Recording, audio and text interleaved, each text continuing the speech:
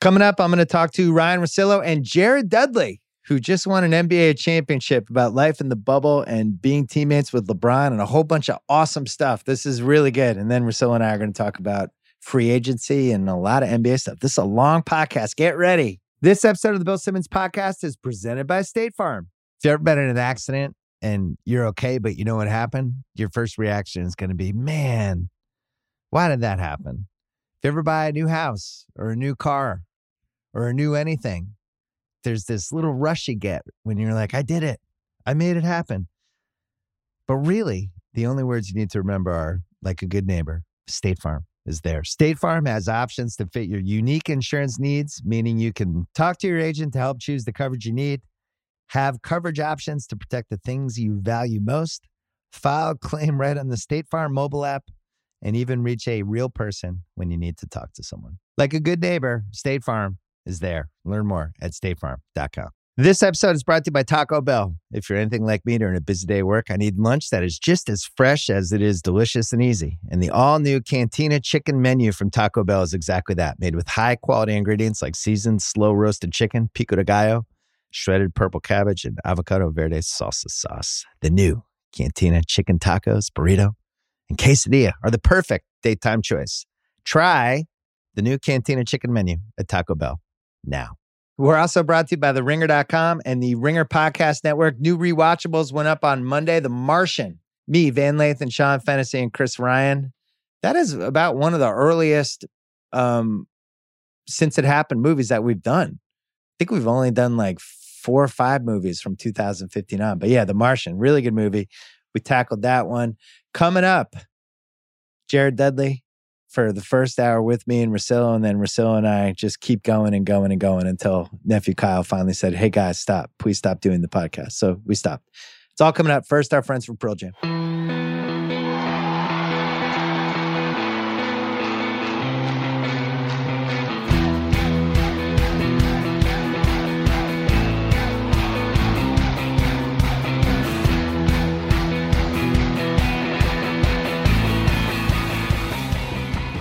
All right, taping this on a Tuesday. Ryen Russillo is here. Jared Dudley is here, NBA champ, just back from the bubble. What's it like? What's it like to be out of the bubble? Man, I don't know if you guys seen that picture. It's me, Kuzma, Braun, and AD. We get off the plane. We walk down. Have you ever seen the movie Shawshank Redemption when he gets out of prison and his eyes? It was just like, to get out, the air felt different. We just like, we're sitting there for like a minute, just soaking it in, just being outside, man. I've never been to prison. I'm not saying it was like prison, but it felt like you were isolated from the world and be able to get out, man. It was, and then have to be a champion and have a trophy.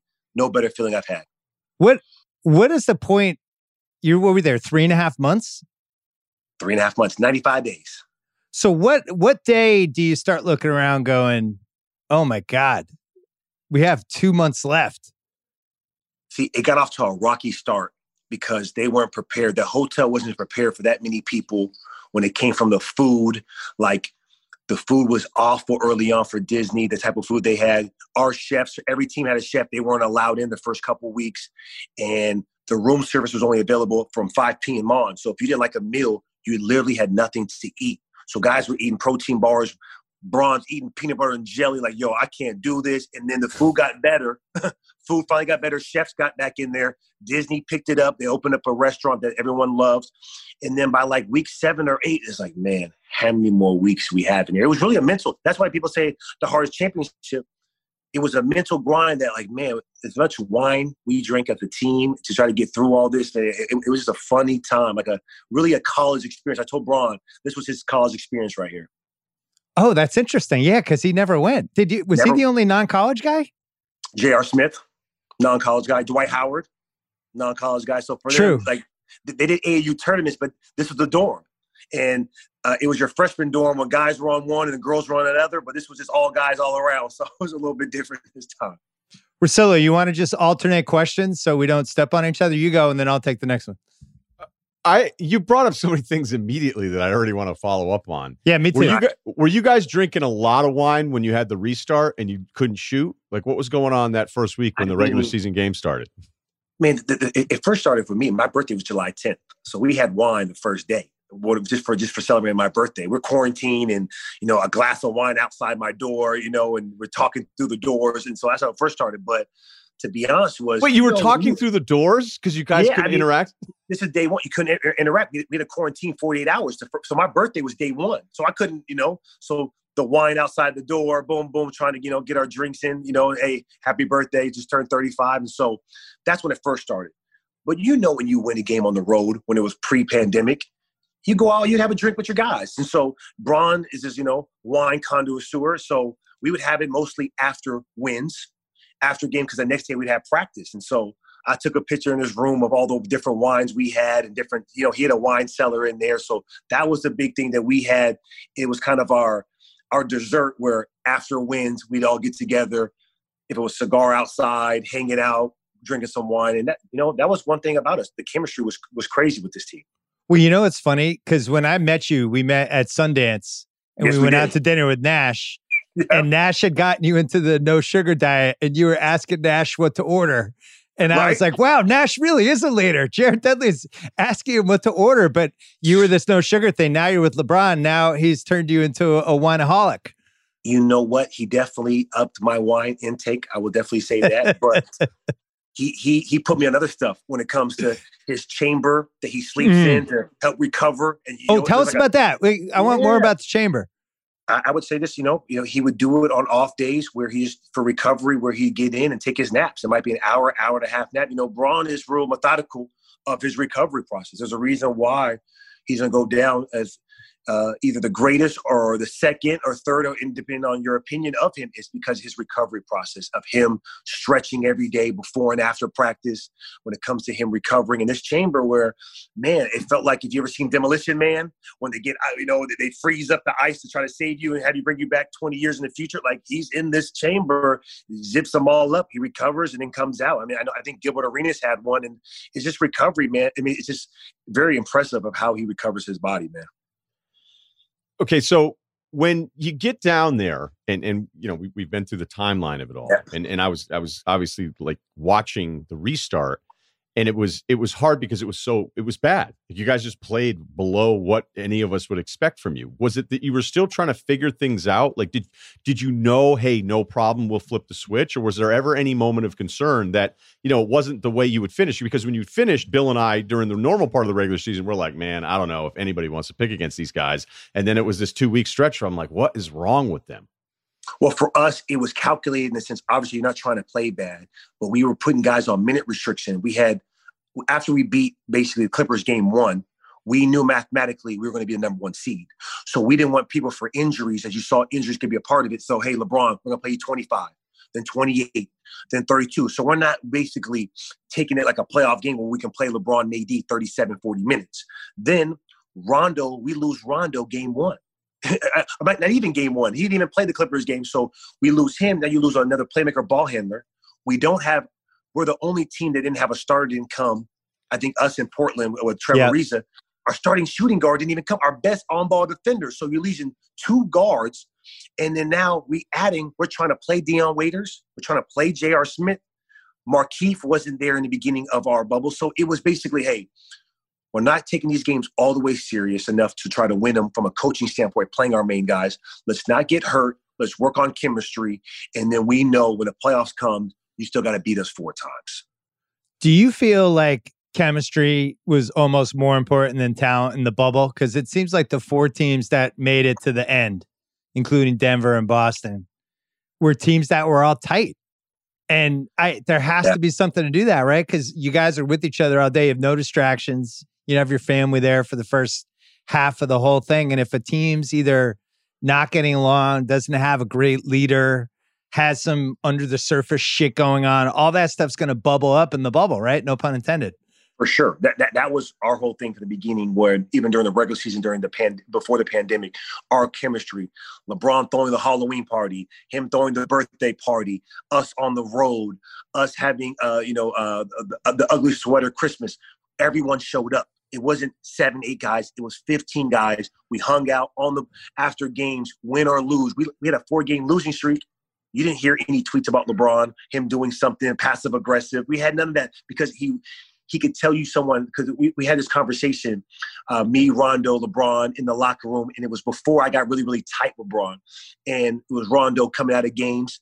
And I said, yo, if you don't pass the ball to LeBron, we're going to take you out. And I'm saying it right in front of him, in front of Bron. Like, yo, like, I'm someone, let's just get it all out in front of each other's faces. This is how this team is going to be.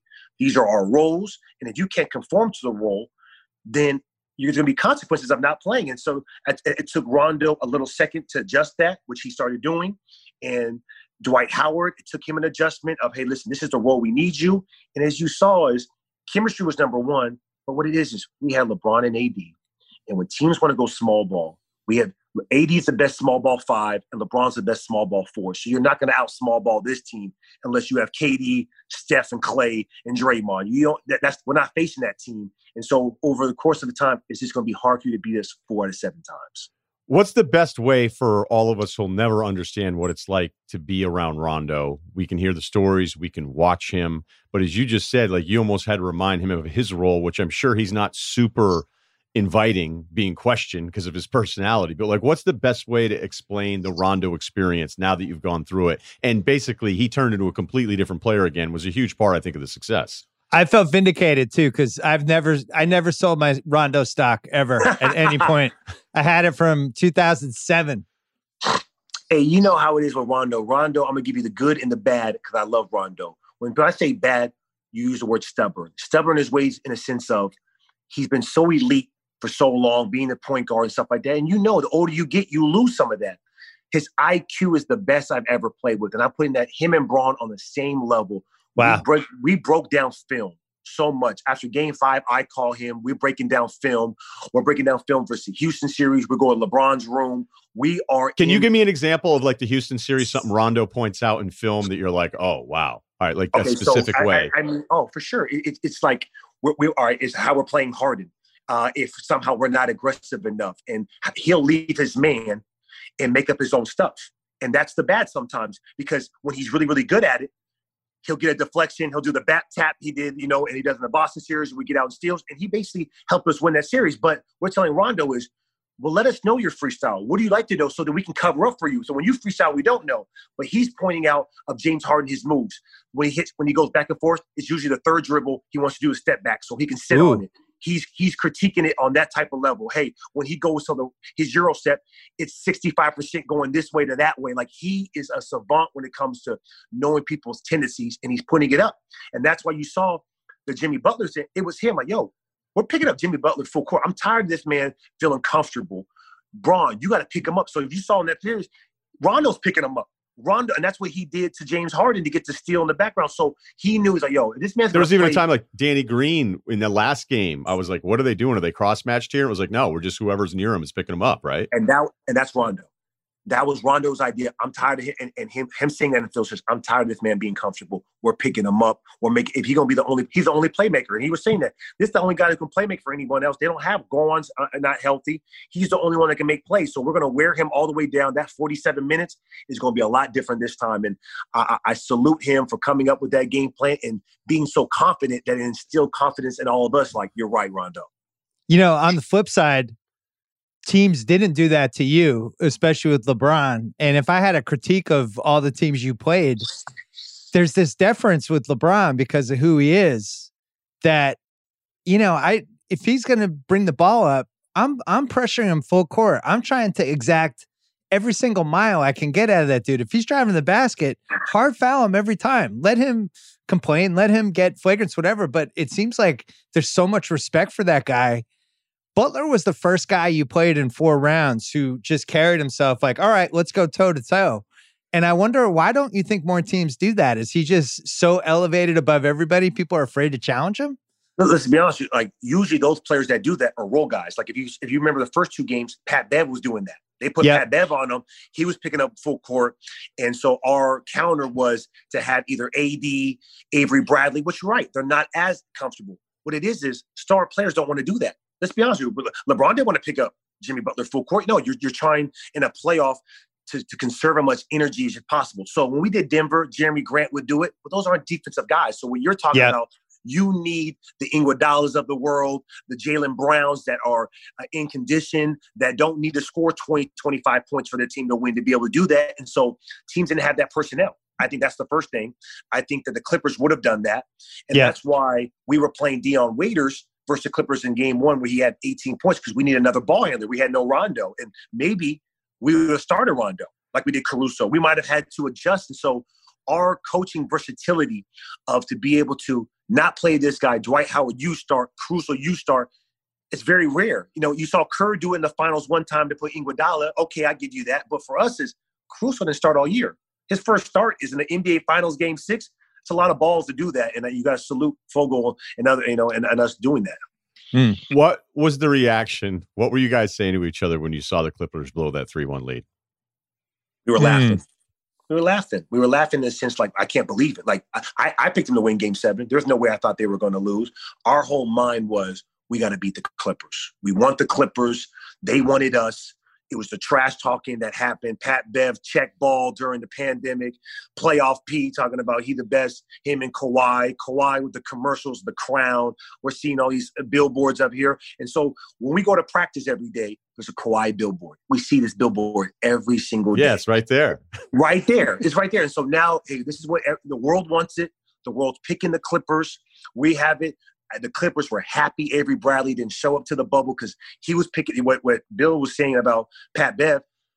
Avery Bradley, we stuck on Pat Bev, ripped them our home game, the one game we beat him this year, and we set a tone from like, hey, this is how we're going to guard you. And so we were looking forward to that matchup. But you know what? Like, it was just crazy. You see Paul George hit the side of the backboard, Kawhi not having that, but those boys, they didn't want to be in the bubble. They didn't want to be there, and I don't blame them for certain times, but the world needed to see the Clippers and Lakers, and it was unfortunate we didn't get to see that. Did you cross paths with those guys even before they got knocked out? Yeah, like, for sure. We're in the same hotel. So how they worked was the top 4 teams on each conference were in the same hotel. So for us, Clippers, we saw Boston every day. We saw Miami. I remember Denver. We beat Denver when AD hits a shot. Both teams are walking into the hotel. Both buses came at the same time.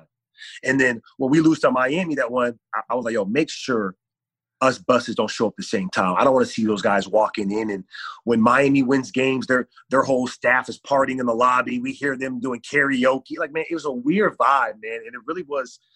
I mean, even AAU didn't have that vibe, man. So it was definitely different. Interesting. Okay, yeah. Jimmy in this series, I think elevated his standing. Whatever it was before, you don't get out of the second round. We know how the rules work with guys, but because he was taking on this, he kind of took on this character in a way that's like, I'm the best. I'm not afraid of anybody. And I don't know if LeBron started it with him saying they're in trouble, but after they get that first game and he starts screaming, they're in trouble.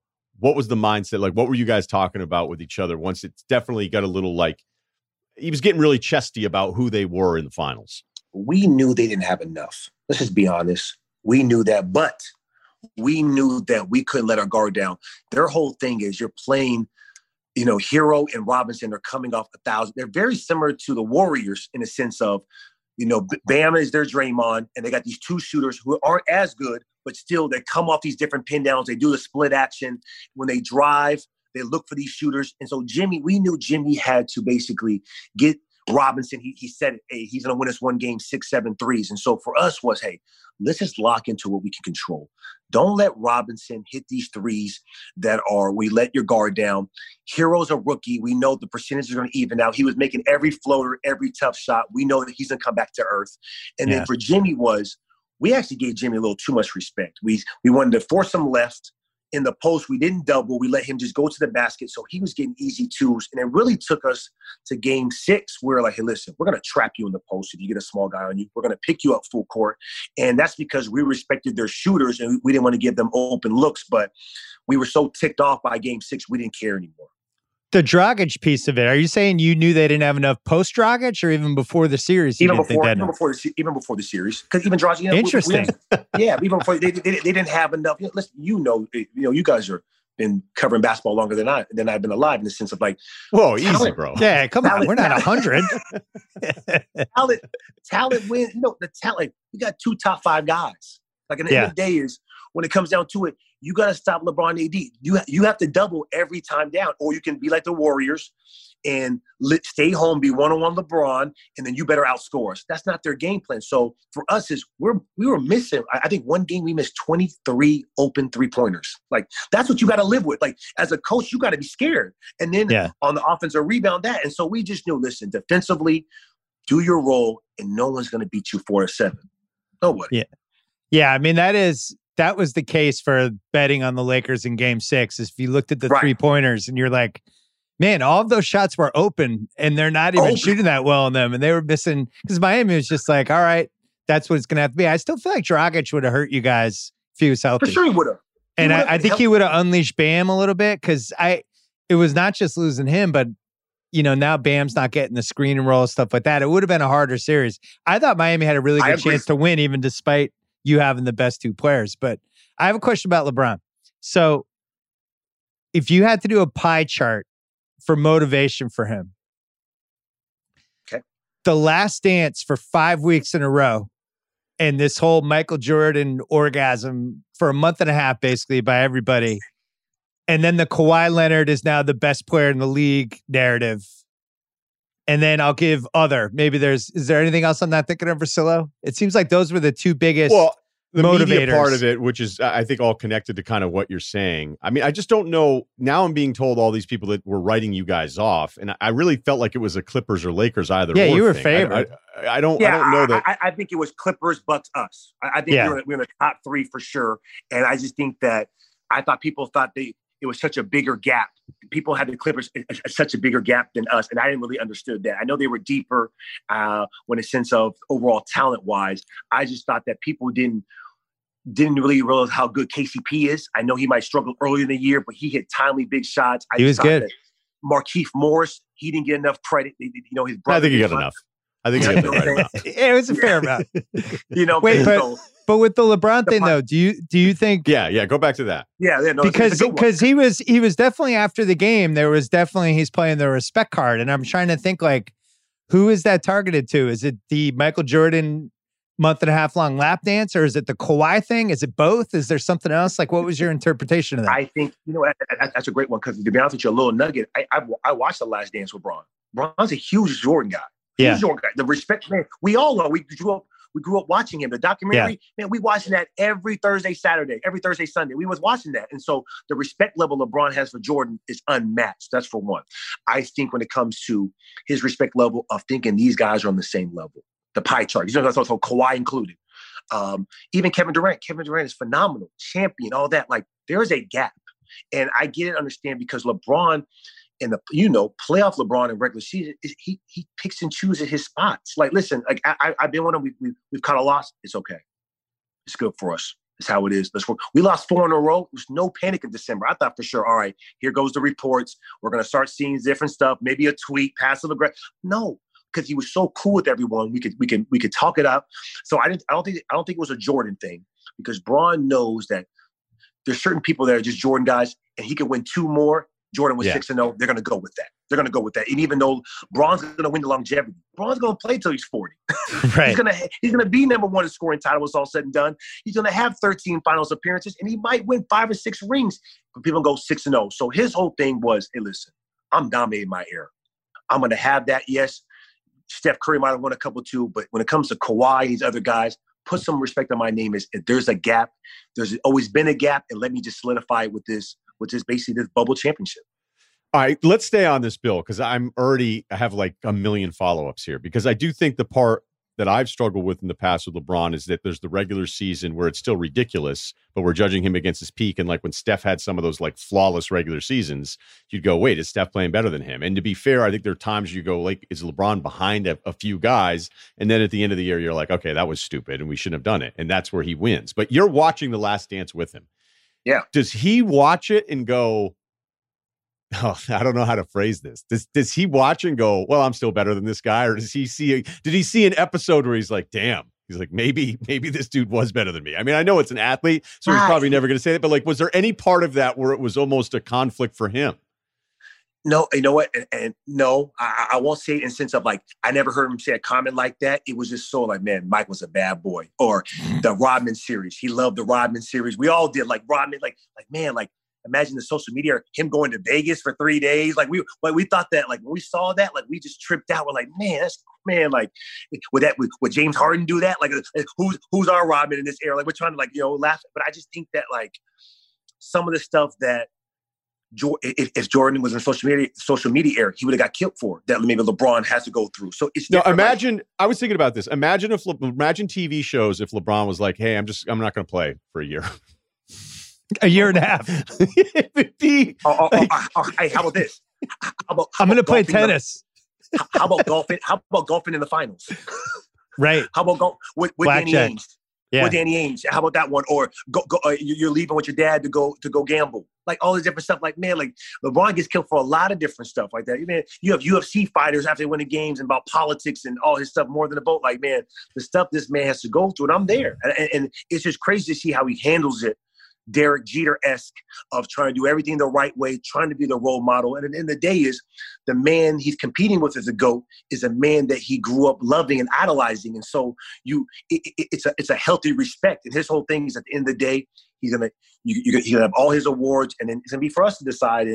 And either way it is, he wants to be seen eye to eye. Okay, and, but I think that the thing he can win though is he can win the career thing.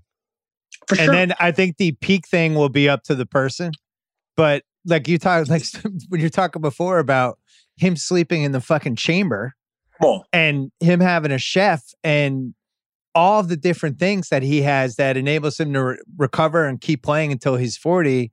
And they just didn't have that 20 years ago. Even the stuff when you were with Nash, what was that, late 2010? Nash was like the first guy who was even thinking this way about like, oh shit, I'll cut out sugar. I sleep better. I'm going to take naps. That nobody had even thought of that stuff before him and Kobe. So I think it's like impossible to compare from a longevity point anything before 2008. But we all know, and Jordan's my guy because Jordan drafted me and I played for him. That's my guy. But Jordan had a harder lifestyle. If we would say more politically correct. Oh yeah. Let's be honest, So this is like LeBron takes care of his body a lot better. LeBron, I mean, maybe you're right. The science, I agree with that. There's someone there to stretch Bron at night when he wakes up in the morning, doing his different lunges, him doing different stuff like that, him in the weight room. Now, Jordan was a huge weight room guy, and I'm with you on that, the different science and stuff like that. But even today, even with today players have, the stuff that he does is way better than anybody, including Nash. And me and Steve talk about this all the time, man. The stuff that he does, like Kevin Durant, Kyrie, none of these they have these guys has his own trainer, own strength coach. He has all there on the staff. So what he does even now is ahead of players what we have now. And I've been on superstar teams with Shaq and etc. He just thinks on a different level, man. Knowing that, you're a Jordan guy, I think everybody, even reluctantly, is like a Jordan era guy, especially for Bill and I as older. Is it weird that he and LeBron don't have much of a relationship, even though he's chasing him? Or is that the reason why the relationship probably isn't as good as maybe people think on the outside? That's a great question. And that's something that I think that Bron, from me looking from the outside in, is I feel like the relationship will grow once he's done playing. Bron could potentially be an owner, and then they could be on that side of the ball and talking. And Bron could. I know we went golfing one time during the thing. We went to go watch golfing, and that's something he thinks about getting into. So maybe he could be golfing with Jordan and Barack Obama. It's those type of relationships. But right now he's so in the moment, and Jordan knows he's in the moment. It's kind of more like it's a healthy race to try to go get it. So he's always respected him. He's always liked him, and it's something even with Kobe. Like when Bron and them were going at it, they weren't like super. I mean, they were close, but not nearly once he retired. Like Bron, one thing he said about Kobe when he came was like, "Man, I've never seen this man more happier being." This is before he passed. More happier coming to the games, smiling with his daughter. Like he just seemed that like he was at peace of his life. And I think that you'll see that with Jordan and LeBron once he's done playing. You've been what year was your first year? 07 or 08? 07. So you've been in the league basically the entire time with LeBron. You missed basically his college years for Cleveland. College years, yep. There's and I say this as a compliment. There's a meanness to him now that he did not have those first 10 years that I feel like grew in a good way for where you look where he was in Miami, that first Dallas series, some of the stuff Dallas did to him. And I really noticed it in 16 and then especially 2018, his last Cleveland year, when there was just this aggro side that came out, and you could see it again in these playoffs where he could just bully ball his way to the rim basically whenever he wanted, something he couldn't do 10 years ago. When you see stuff like that, when he's overpowering like that, first of all, was it in there the whole time? Did the internet make it come out? Did just getting beaten up in 2010 and 11, the competitiveness, like how do you develop that midway through your career? Where does it come from? If you're asking me, I think LeBron would agree with this. I think Miami brought that out of him. I think him going there, that culture, let's just be honest, they run like a military, body fat every Monday, Haslam, Alonzo Mourning. You heard the stories of Pat Riley walking in, everyone lining up like you're a drill sergeant and embracing this, knee pads during shoot around, tape during shoot around. It's a mantra like, listen, we're going to out tough you. Even when they lost, you toughened up. You know how Pat Riley had the whole mantra? Like, yeah. Get that from there. Like that was his college experience. He said like, hey, I had to go away. I had to learn stuff. D Wade teaching him some things, him learning from, just different players, him having guys like Jawan Howard. Like LeBron's always had teammates on that end of the bench to help him, to that Jawan Howard, James Jones. I was that guy this year. I'm in the room breaking down film. You talking about that bully ball, and I'm saying during the games, downhill, do not settle. Don't. For one, these refs, they haven't given you 2 calls. They're gonna make it up. You know how these refs are when they miss a couple calls or they're trying to even out. Wait. LeBron didn't get calls in the playoffs? I missed that. What game was that? No, look at. Hey, for me being in the finals, you saw the way difference. The refs do not want to call those calls. They don't want to. Right. They don't. Both ways. There's sometimes we hammer guys and they didn't get it. You could see they don't want to. They don't want those James Harden Euro flops. They're not giving to you those in the playoffs. And Luka will learn. Luka will learn in that second, third round to go down. Unless you're Jimmy Butler initiating contact, jumping into you, they're not giving you those type of calls. And for LeBron flops in different ways. He flops to act like he's hurt different times. He might lay down, but he's not a European flopper, if that's a more political way he's doing that. He's more strength, and he doesn't get some of them that I thought he should. But it sets the tone and presence. You're going to feel this freight train every time. Well, you know why he doesn't get him? It's like the Shaq thing. He's so fucking strong. The ref, somebody's fouling him, and he's not budging because he's a freight train. And then the ref's like, oh, I don't think he got fouled in that. Meanwhile, he got hacked. For sure. And so for me, he learned it through Miami, and now he conserves it because he knows from an injury standpoint, you can't do it every game. If he played that same way he did, he would be left out. So listen, I'm going to throw the ball to AD. AD, I need you. I need you to take over. I need you to be leading scorers some games. I need to have it. You know what? Let me instill confidence. Let me pass this ball here. You know what? Let me take Giannis. I'm going to take him for this game to let him know in the playoffs, when it comes down to it, this is what you're going to have. But in between time, you guys might beat us. We might beat you, but you're going to have Danny Green guarding you. But when the chips are on the table, Kawhi, them, I'm guarding.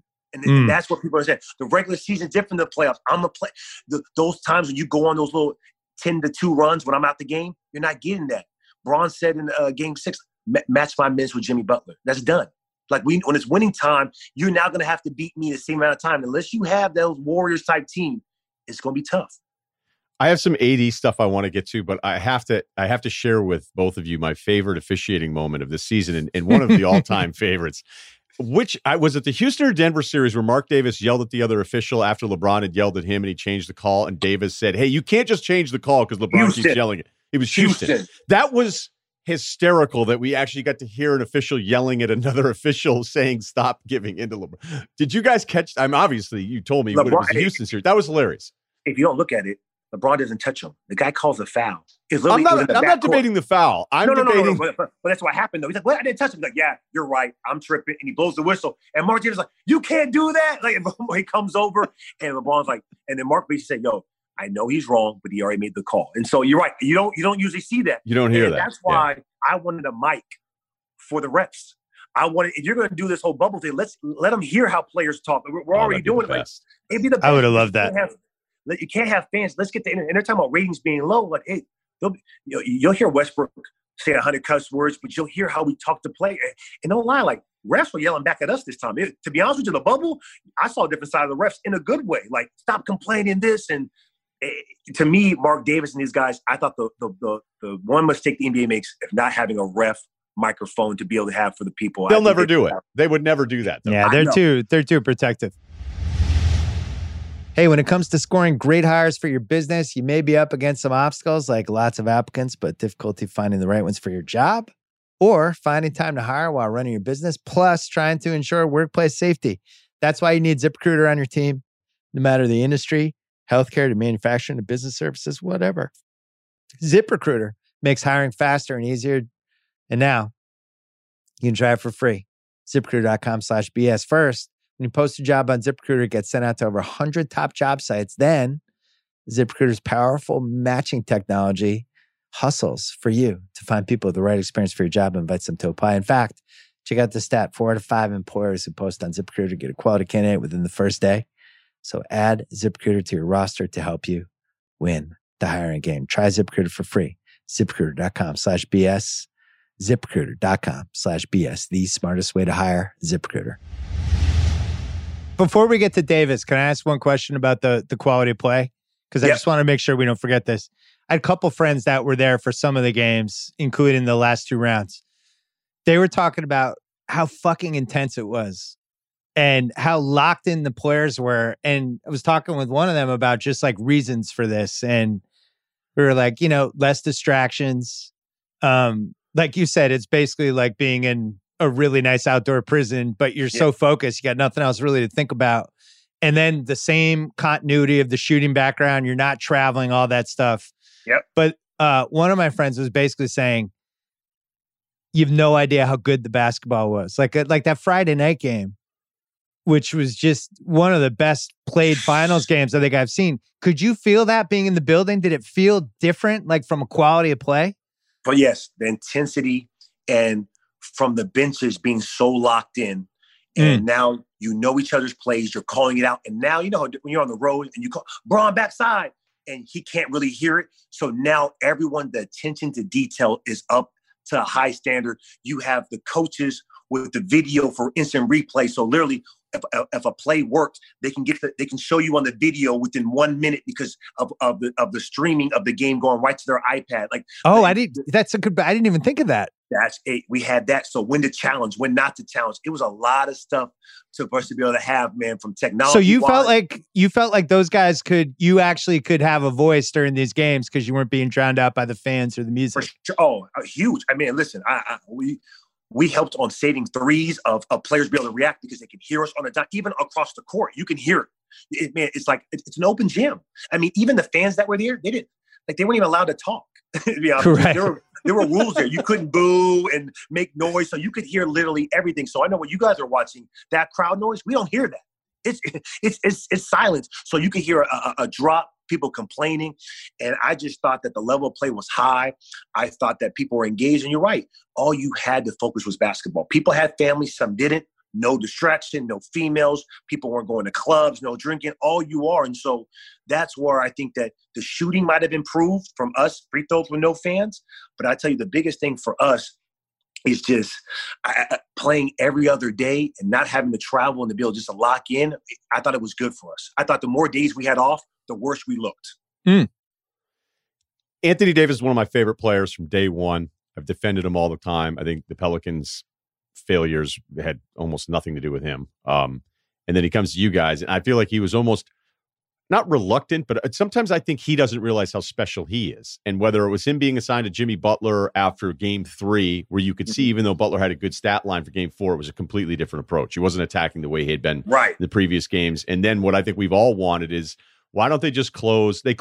You'll close with him at the 5. I know he doesn't like to play the 5. Big guys get weird about stuff and positioning, but then you come into game 6, it's like, hey, by the way, we're going to go small. Caruso's in, Davis at the 5, no Dwight getting hunted the whole time. Give me the best way to explain the kind of evolution of Anthony Davis. And it's not that he didn't think he was special, but you being around for this long and seeing his growth in a year. I think the first thing about Anthony Davis, that before I even knew him when he came in, saying he wanted to be Defensive Player of the Year. He didn't say I want to be MVP.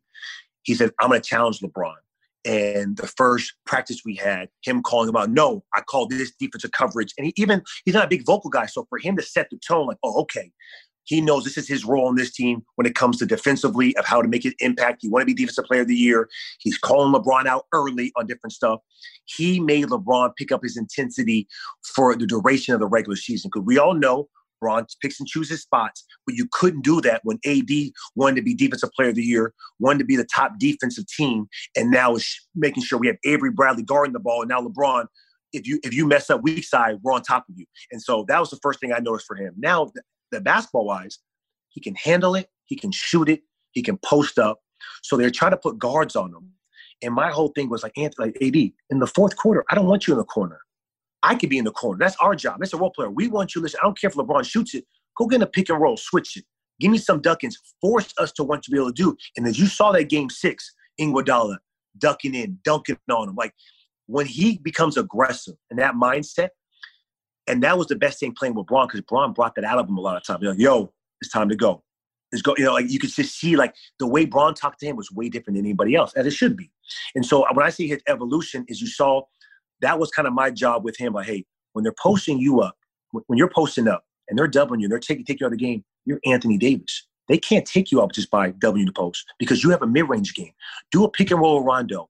If that big helps, you have the elbow. He shot, I think it was 50% from mid-range jump shots. It's unheard of from a big. This Tim Duncan Bank-esque. It's all these guys that had it. And so for me, it's once I saw him to be able to battle through the injuries that he did, because that was the knock on him, right? He's in New Orleans. He gets hurt, can't finish the season.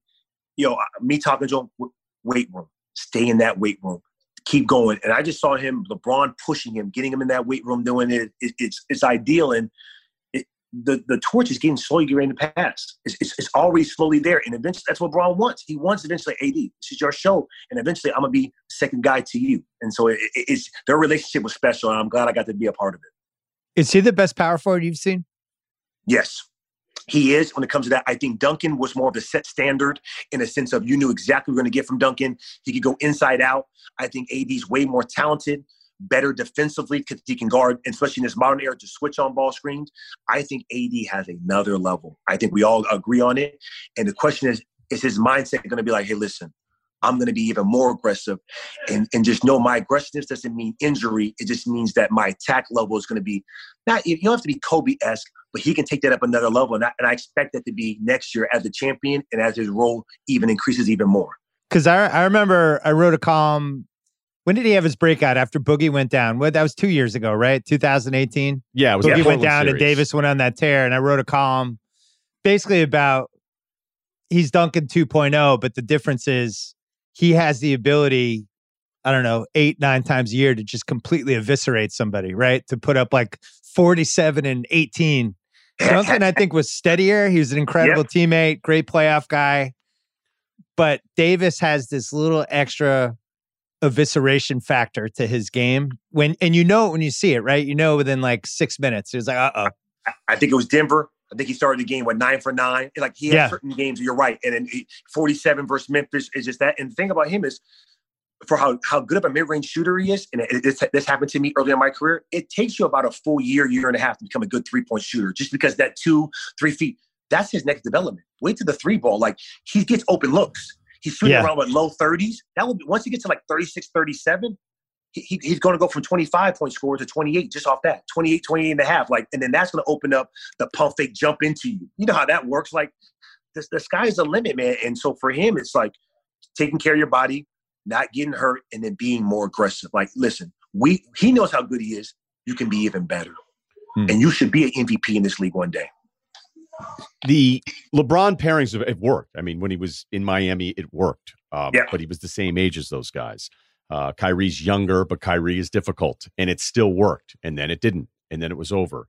Last year's a wash because LeBron for the first time gets hurt. How important do you think, not just AD probably looking up to LeBron, the player, because he's been in the league so much longer, but that age difference where you have two of at worst, two of the 4 best players in the league, that's the worst it would be. But that they're not the same age, kind of fighting over that same stuff that happens in this league, where if guys are the same age and they're on the same team, it's like, cool, I kind of want to win, but I definitely want my love and all the extra stuff too, maybe more so than winning, where this doesn't seem to be the case at all. The important things are the right things. He looked up to him. He went to his camp in high school, LeBron James basketball camp. You know what I'm saying? Like that. So he, eventually he was a big man that wanted to be able to dribble, wanted to be able to shoot. And so it was more of a like, hey man, that's a big brother. So you're right. He's not fighting over it.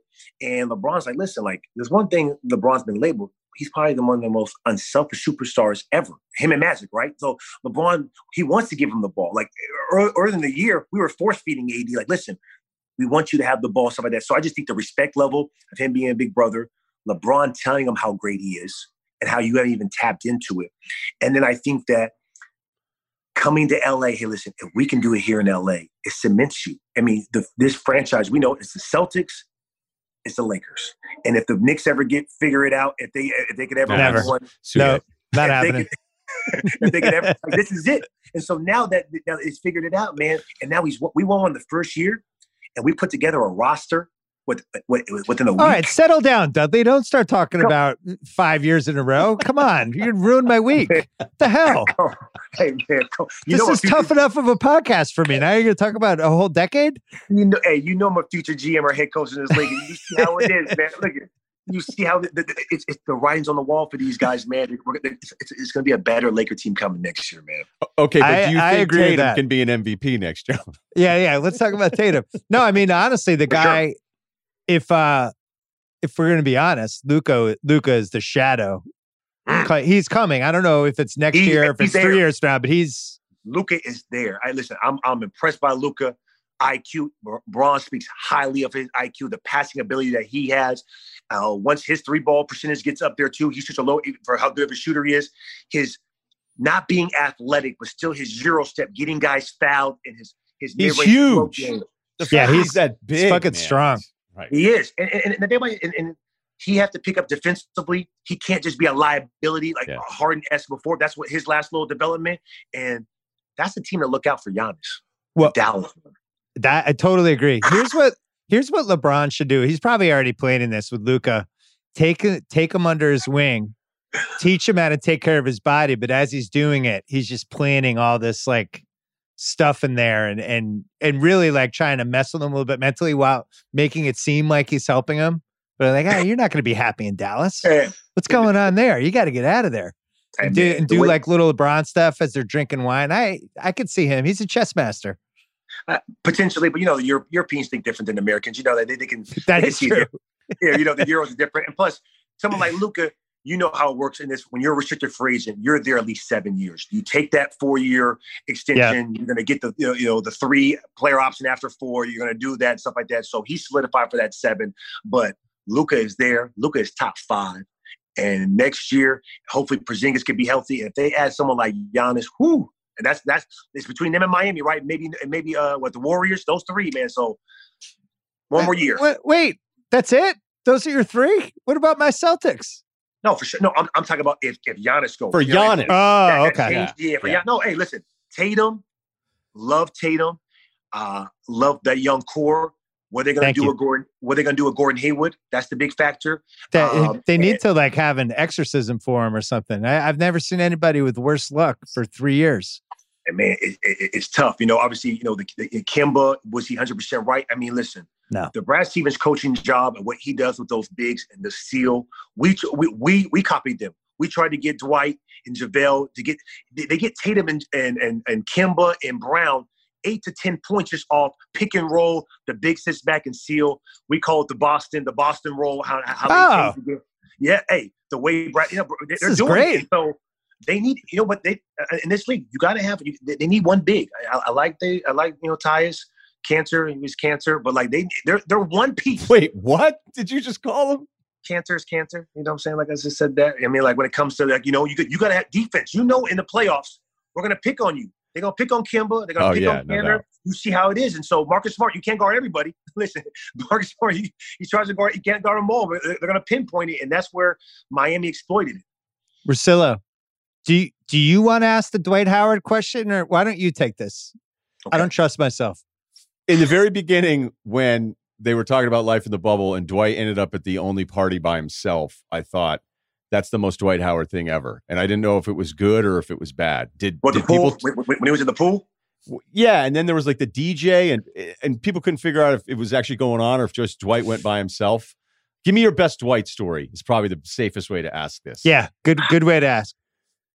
Okay. I got two weird, funny Dwight Howard type stories. For one, We were in Atlanta. He's like, hey, he invited me to come over to his crib.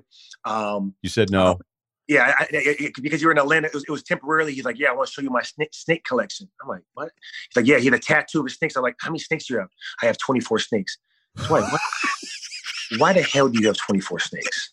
He's like, yeah, there's this one snake I want to, I really don't take out because it takes you like 3-4 hours to get the snake back in its cage. I said, 3-4 hours? How big is this snake? And like, I don't know if it was like 38 feet. I mean, it was some ridiculous. Like, it's not the zoo. This is not the zoo. And so, in Atlanta, if you live far out, big cribs. So that was one thing about Dwight when it comes to these snakes. It was different. Second story I have, we're in San Antonio. Hey, do you want to go to Six Flags with me?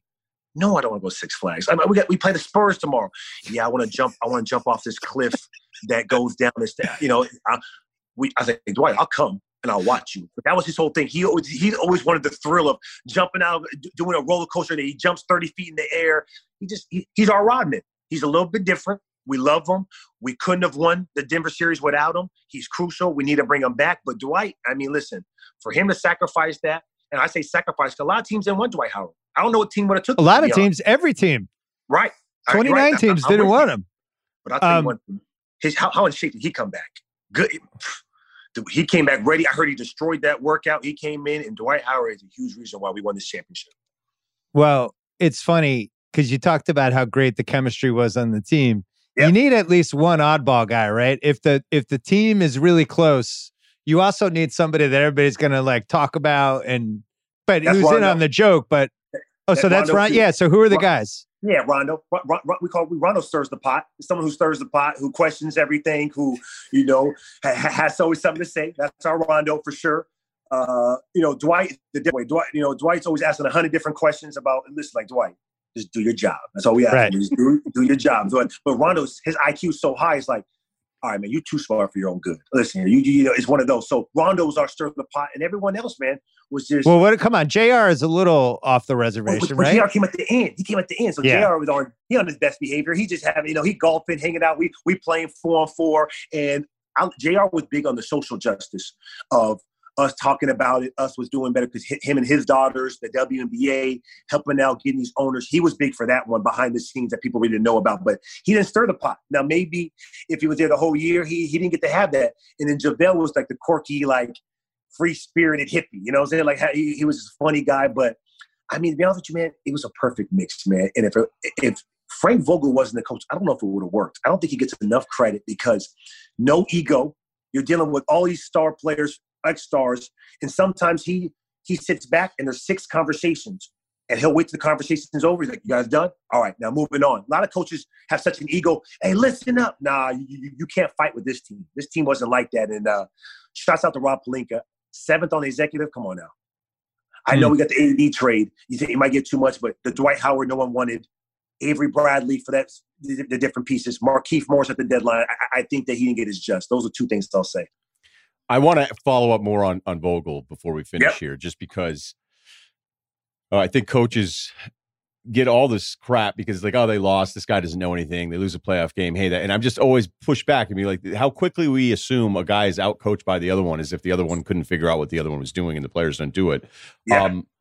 What's different about Vogel in comparison to other coaches? And not necessarily saying better or worse, but something that's different, like the scouting report on Vogel. The preparation we had was phenomenal. The best I've had, and I've been in the league. And I've been with some great coaches, Doc Rivers. When we first got down, we're breaking down Houston to Denver to Miami on each player of going up there. Everyone knows, okay, they drive this amount of times, drive right. When he goes through the legs, how many dribbles it takes to go to the step back, going through their plays, the attention to detail defensively, because he's a defensive guy, of how he wants to be played and to see it now transpire. A lot of times people want to practice. We didn't practice a lot. So the film sessions and the critique of the scouting department, you got to think about it. He didn't pick a lot of his staff. So you got to think of the Phil Hannies, and for him to be able to ingrain himself with them. Hey, Phil, take over a little defense here and there. J-Kid, take some offensive edits, listen to them, be able to critique it, and to go in. I just thought the preparation was top tier, to the point is there was a couple of film stuff. I think it was after it was a Portland series of Dame and CJ and how we're going to play the scout report. I remember Braun clapping it up like, that's a hell of a scout. That's a hell of a job. And we don't see that too often, how thorough they were. And so, the Brad Stevens of the world, the Carlisles, the Pop of the X and O's, you don't think of Fogel like that. You think of him more of a defensive guy because he had that in Indiana. A lot of it is what you get, is the pieces you have. We don't have the Tatums and the Jaylen Browns and the Kyries and Kimbas. We were a team that had two superstars and role players that were limited on certain stuff that we could do. I don't want to rehash all the bubble boycott stuff because it's been talked about a million times, but you're somebody who's like us, right? You're in your hotel room, you're reading all this stuff. You're probably on Twitter, you're reading the different articles. As you're reading this stuff get covered, the boycott the day after, everybody in the ballroom, the voting potentially, the Clippers potentially not want to play, maybe the Lakers not wanting to play, all this stuff.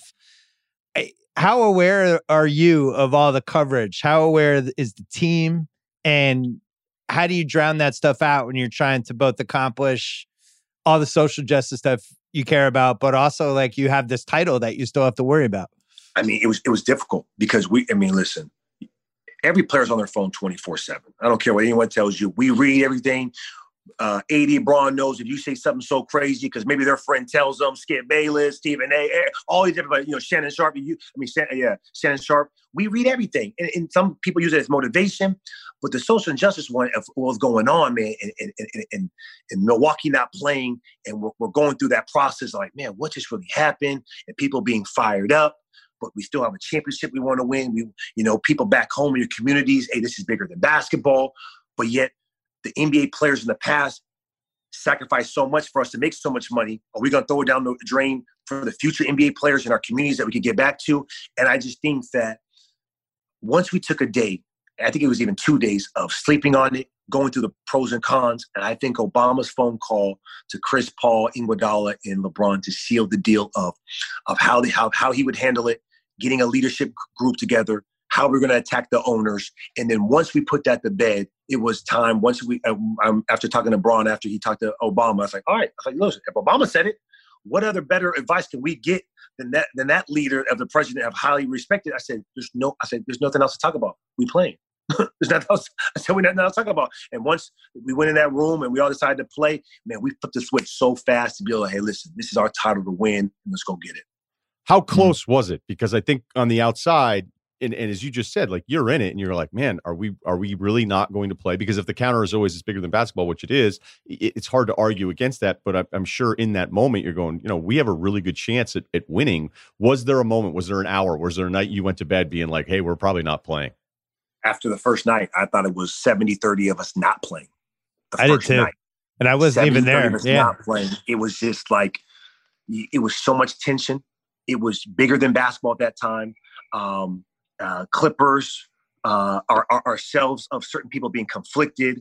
And let's just be honest, like Braun, Kawhi, Giannis, they have a different role than just, their voice is different than our voices. And we know that. And so if their mind's not into it, if their heart, and that's why you need a day or two. And then the next day, 60-40. Then after that, it flipped. The third day of how it is, just, talking to your parents. You know how it is when you have a tough day at work, you talk to your wife. That's how we do the same thing. We talk to our wife. We're going to talk to people we respect, your agent. Everyone has an opinion. Obama came into it, and then eventually was like, all right, listen, man, this is bigger than just us. And this is something that we have to do. And we can help change in this one and still take care of our communities. Owners can get involved. And I think that the bubble was perfect for it. But let's never do it again, please. Well, and the bubble probably had something to do with it in the first place, right? Because everybody's kind of on edge to begin with. And then I agree with that. When Wisconsin happens and, you have this reckoning of like, wait a second, why the fuck are we here? Right. None of this is working. Wait, let's just go. I'm 100% with you. I'm 100% with you. And to be honest with you, man, like at that time, you look back on it, George Hill, he wasn't even trying. He wasn't just not going to play. And you look at, I'm glad that he decided not to play just because of what happened. But in retrospect, they could have easily played without him, play that one game, and you would have never heard nothing. Now, I'm glad it happened and transpired, but people feel like that all the time. There's different days that people don't feel like playing, and that's just how it is. But it's time for us to change, and I'm glad we had that, and I'm glad we had the bubble and that experience and stuff like that. But we need fans. We need this. It's not the same not doing it in Staples. It's not the same not playing at the Garden. that's what it's made for. And you know what? And those are different pressure situations. You get your legacy by that. Anthony Davis hits that game-winning shot in Denver at Staples. Oh man, come on. I got to tell you, watching you guys celebrate, and I love JR going for the trophy before anybody else. Me too. Like, that was great. You got to be kidding me. But he gets away with that stuff. How about Rondo holding that too? Yeah. And I'm going, this is even as you know, Bill and I as Boston guys, I'm like, I felt bad for you guys. And again, to feel bad for you, you know how it goes. Oh, you feel bad for these guys, millionaires. They just won a championship. I felt bad for you. I felt bad for Lakers fans. There couldn't be people in the building. And even if you no parade too. No parade. Yeah. No parade, any of that kind of stuff. So I'm wondering, with your contract being up, do you have LeBron ranked ahead of Jordan, and then you'll revisit this argument if you get another 1-year deal out of the Lakers? I have them neck and neck, and for one, I'm coming back. Listen, okay, I'll go on Rob Pelinka's front door and knock on the door. I'm coming back for that. They need me on that backside of the bench and practices. But no, I got the neck and neck. I have them neck and neck. If you want to give slight edge to Jordan right now, because it's how it is, you have to give the pass a slight edge because LeBron's not done. LeBron is fully not done, but like I said, I think LeBron's going to play 3-4 more years minimum. And so just the longevity, I think he's going to pass him on longevity. Now, if we're going to debate whose peak is the highest, okay, that's a different That's thing. Subjective. That becomes art almost. Right? Yeah. It's like arguing about best actor ever or something. Exactly, because of two roles they did in different movies. But I get it. Jordan was 6-0. It's different eras. Kevin Durant going to the Warriors. Jordan didn't have to deal with that. Now, Jordan had other stuff like that. The top stars, it's hard to win 2-3 in a row. You saw the Warriors and how they had to give up, and that was Brooklyn. So I just think when it's all said and done, if this man gets 5-6 rings, been the 13 finals. Okay, yeah, he lost 6 of them. To get the 13 finals now in the West, if he does it in the West, if he gets 3 in the West, oh, come on, man. He's going to have all the accolades. Bill Simmons in the podcast of him winning another one at Staples. We're going to be a memory of just of the last. Sounds terrible. Yeah, that sounds like my nightmare. Wait, before we go, we got to talk about Boston College grad Jared Dudley winning an NBA championship. Whew. How many Boston College basketball players have won an NBA championship? Because I was thinking about this earlier, and I literally couldn't come up with any. I'm sure there is one. Is there one? I don't know. There has to be one from like the 60s or 70s, right? I'm looking it up now. Bill loves asking these questions. We got the IT team on this. But it's not a long list of Boston College NBA success players. Stories. I'm with you. I mean, when my mom went there in the late 60s, and Kareem, I think almost went there. I think it was in play. BC was one of the play. And then same thing for Patrick Ewing. It was like Georgetown or BC, but BC was legit for a long time. And now I don't know what happened. My plan is to low key do my NBA first, GM or head coach, do that, and then eventually go back to BC, turn that around. So that I'm in. I'm in on that. I'll support that. Yeah, that's eventually. And when I'm coming, I need the donors. I need a whole new facilities. We're changing it all up. But listen here. All right, but before you go, because the reason I brought up the champion thing. Yep. You have 2 moments in your career that are those classic fork in the road what if moments. First one, 2010. Oh my gosh. You double team Kobe into the air ball.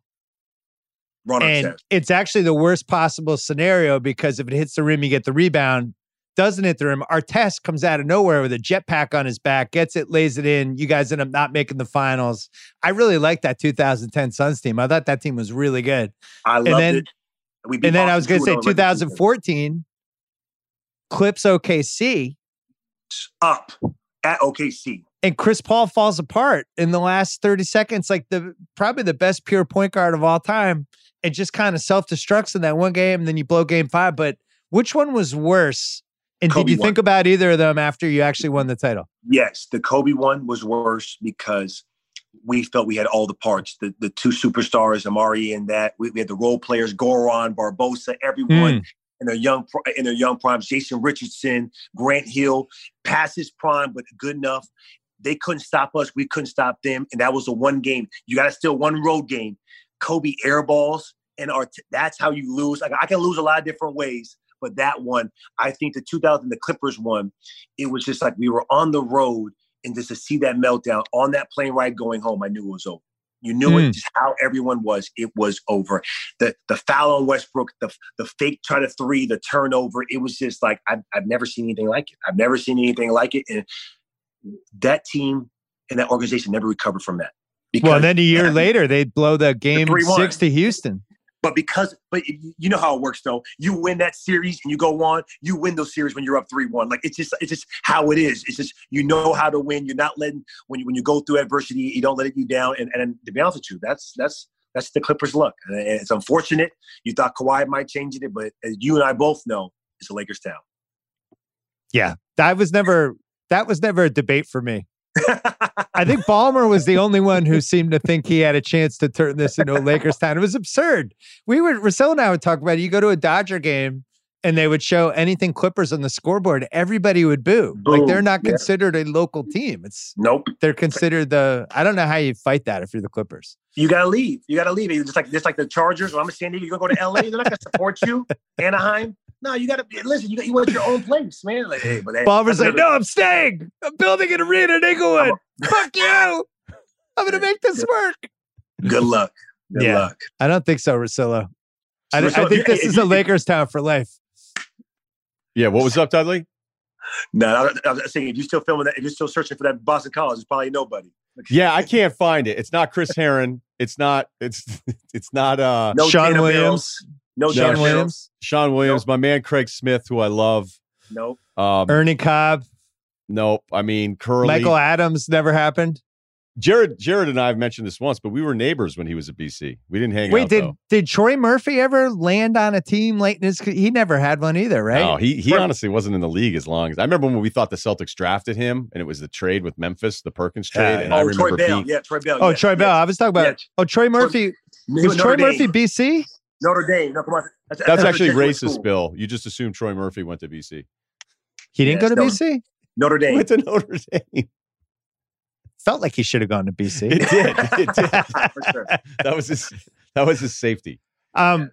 Before we go, do you have any idea when the next season is going to happen? Because it doesn't seem like anyone has any idea whatsoever. But if anyone had an idea, it would be LeBron. And the 2 dates I've heard that Martin Luther King date. I've heard with January 18th. I'm hoping for. And I've heard there will be rumblings of early February.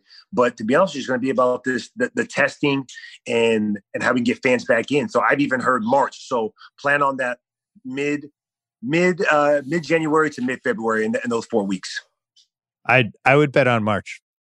I hope so. We need the fans, man. We need the fans. We need the revenue. We got to get this bag rolling, and the more time, the better for us.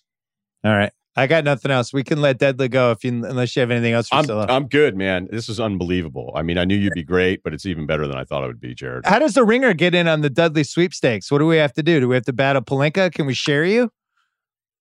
I'm gonna be there soon enough.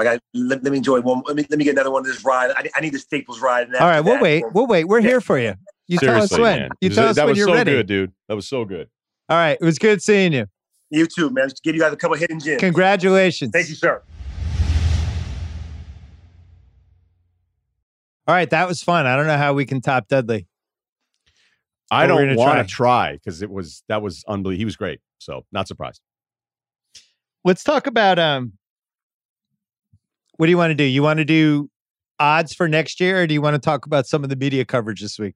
Let's do the media coverage now because I think we can do all the odds stuff later. Although I did see Miami 9th in a power rankings today, where you go, I can't imagine how bad that'd be. This has to be torture for you, though, right? Like, how are we doing, Bill? How's my friend Bill doing? Obviously, I don't love the Lakers. I thought LeBron was amazing, though. Like, I really I was really blown away by how good he was in the bubble.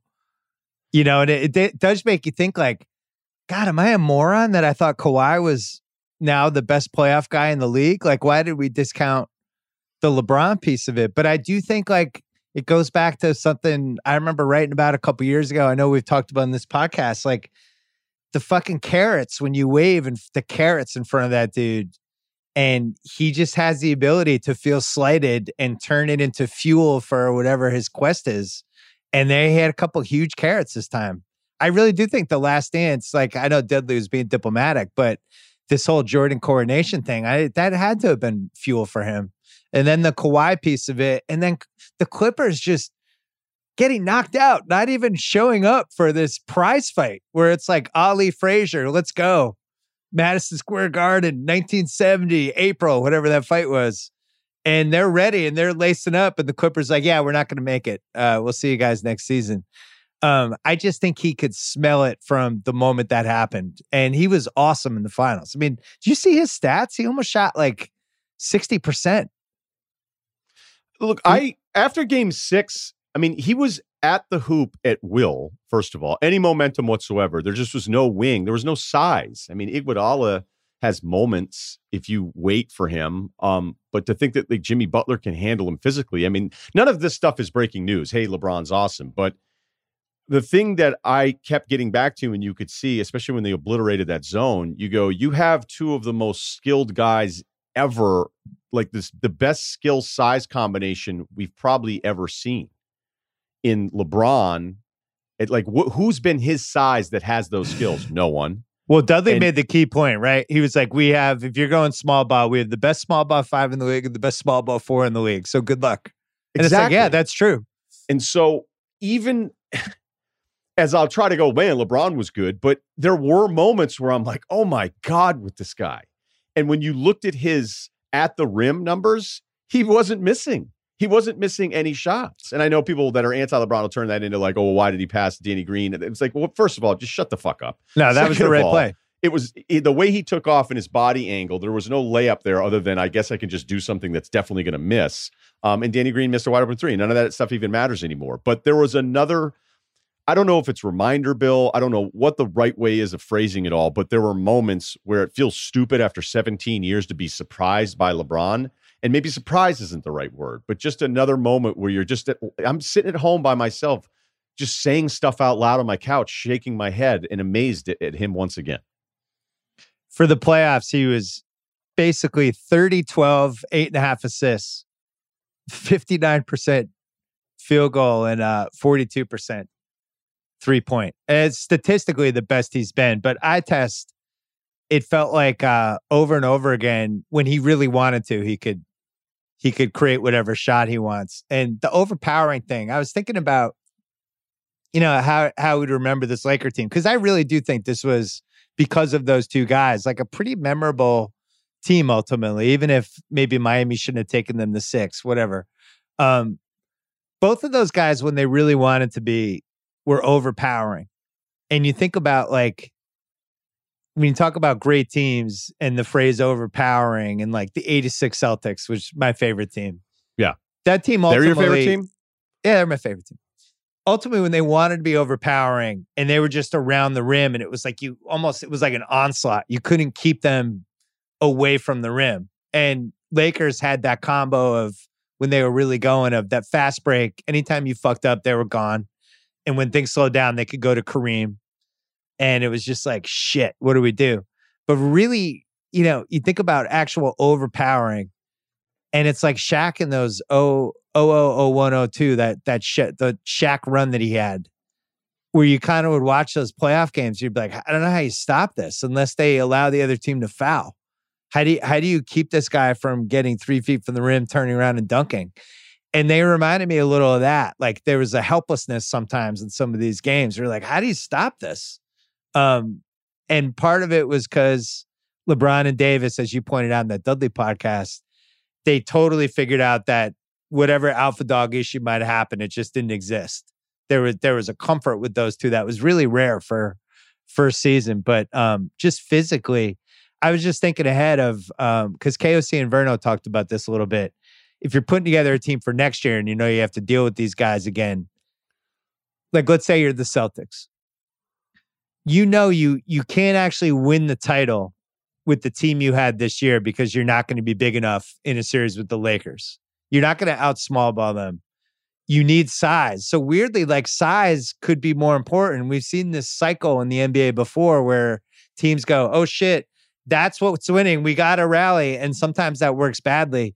I don't know if anybody can beat this team without at least having the size option, right? Is that an overreaction? No, it isn't, because isn't it crazy as we're just talking this out, the league felt like it got small overnight, right? It felt like it got small where you're watching all these regular season games. You go, all these teams are closing small now. Like this is kind of crazy. And then I think as quickly as it got small, I think it got big again even quicker. Yeah. But it was a different kind of big where it's not the traditional big where you're running any post stuff. I mean, nobody even throws it into the post anymore. I mean, the numbers that we had on Embiid posting were like 10 post touches a game that led the league. And that's less than half of what Al Jefferson was doing 10 years ago. So that's nuts. And then you factor in that Miami, and again, I think Miami did Boston a favor because I don't think Boston, even if they had more wings supposedly to throw at LeBron, it doesn't matter because you're never matching his size strength combination. And it would have been Tice chasing around Anthony Davis, and he couldn't do anything. Like they had a hard time with Bam. So then when you factor in that Miami, I mean, we argued about Myers Leonard there for a little while. They tried it. They didn't do that very long because you still, even with forget healthy Bam, you don't have a fully healthy Bam. And when you can go to that, and I even thought there were too many times, probably in game 5, where I'm like, why are you not sealing more with AD? Why are you not doing some of these things that we saw earlier on in these series where I think that's kind of why they lost game 5 and it's a bunch of different reasons. But I don't know who's going to match up with their, like they're going to play, they can play small with you. They're just going to be bigger, Well, which is the original point. So let's look at the West, right? You're Dallas. Who's huge, by the way, when they're right. Right. So hopefully Porzingis is healthy. I saw a picture of him on crutches recently. That scared me a little. But, they have Hardaway as an expiring. Dwight Powell, I think, will be back. They have Kleber. But if I'm just thinking like, all right, we have to, if we actually can compete for a title with Luka because he's that good, what's our lineup when the Lakers go to this LeBron Davis lineup? How are we combating this? We could play Porzingis, but we still need like that 4 who can handle LeBron, who's got the kind of size. So they have that. The Clippers cannot beat the Lakers with the team they have. I think they're at a come to Jesus moment with Harrell, right? They have this guy Harrell who's going to need $15 million a year, but you can't play him against Denver or the Lakers, 2 of the teams you need to beat. Then if you're Denver, you're getting rid of the Millsap contract, but you got to figure out like, all right, who is with Joker if we're actually going toe to toe against these dudes?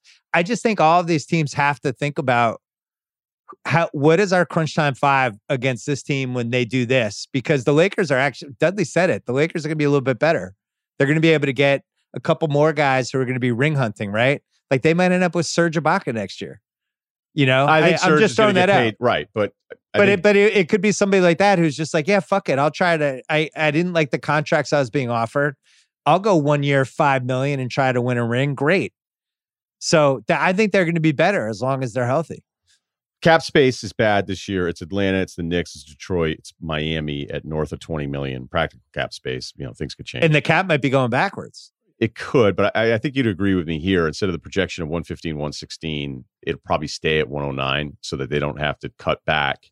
And they can kind of figure that all out with escrow anyway. I don't want to be super annoying and boring about this, which is probably too late. But I think the reason they want to keep it flat is they don't want to drop it down and then have it spike back up again, which is everything that I've heard. But you never know. They could change all these things around. I could see a team like Atlanta probably throwing money at Serge and just going, hey, we're going to have to spend it on somebody. Let's bring in a veteran number now while we figure out which young guys we actually want to. I like Serge. Can it be the Celtics? Serge was. It's funny because I went from like liking Serge to going, this guy's comically overrated to don't even talk to me about Serge to the last 2 years loving Serge again. So Serge has been a real roller coaster. To me, thanking my lucky stars, they weren't playing him more in that Toronto-Boston series. I'm going to give you some free agents. Can we just stay with Dallas though? I just, as you were going through everything. Yeah, there's a couple things I need to follow up on there. The if Porzingis is healthy thing, and I've stuck up for him his entire career, I can't assume the guy's ever going to be healthy. I'm totally scared of him. I'm afraid of him. Although I do like when he is healthy, what Dallas would do against the Lakers and make Davis guard Porzingis. So what you should be thinking is, which big can you take Davis out of his comfort zone defensively? Not, do we match up and can we shut down Anthony Davis? Davis is getting 30 points, and if he wants to get 30 points. I think what you have to do is have a big that makes Davis respect him away from the hoop, which is a big ask. That guy doesn't exist right now on the Clippers. It's not Montrez. It's certainly not Zubac, even though we like him. But I would push back a little bit if we have a normal as disappointing as this Clippers thing was, and it's a disaster. I still don't believe it's the disaster that I don't think it's an irreparable disaster where maybe a year again together with everybody, a tweak here, a tweak there, where they're still winning a lot of games, and maybe a year later we're going, hey, maybe that's a team that could beat the Lakers here. Like, I don't want to just play the results, the recency so much here that now we're starting to treat the Clippers like a 4 seed that has no chance of ever beating this Lakers team. Was fair? that your audition for Clippers head coach?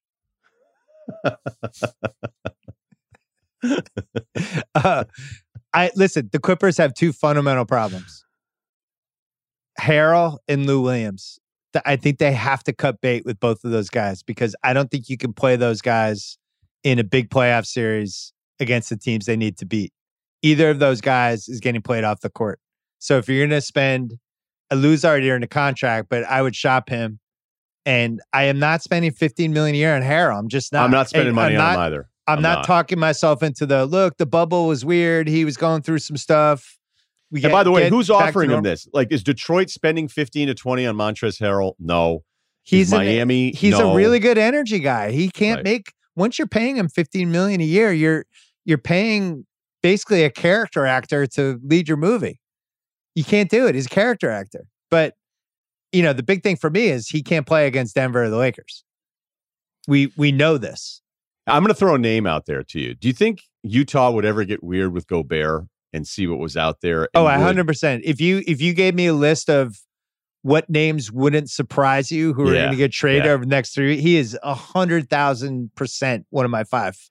I'm just wondering if another team would go, well, let's get real weird here and bring him in, not as a solution, but an option.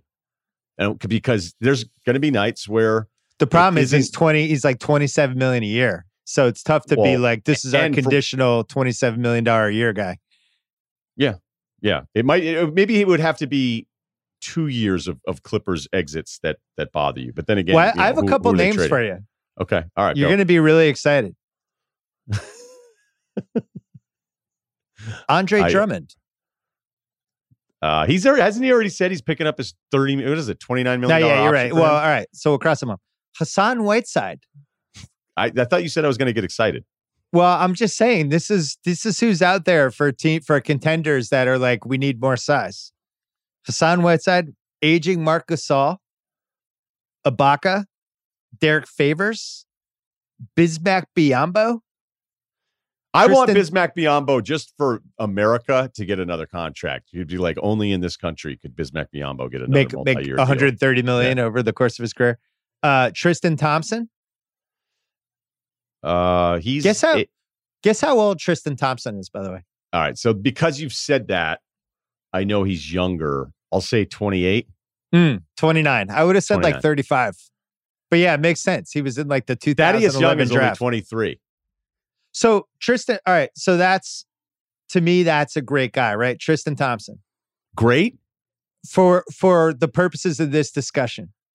Because that's somebody that I actually feel like I could play in the last 5 minutes of a playoff game against the Lakers if I had somebody else with him.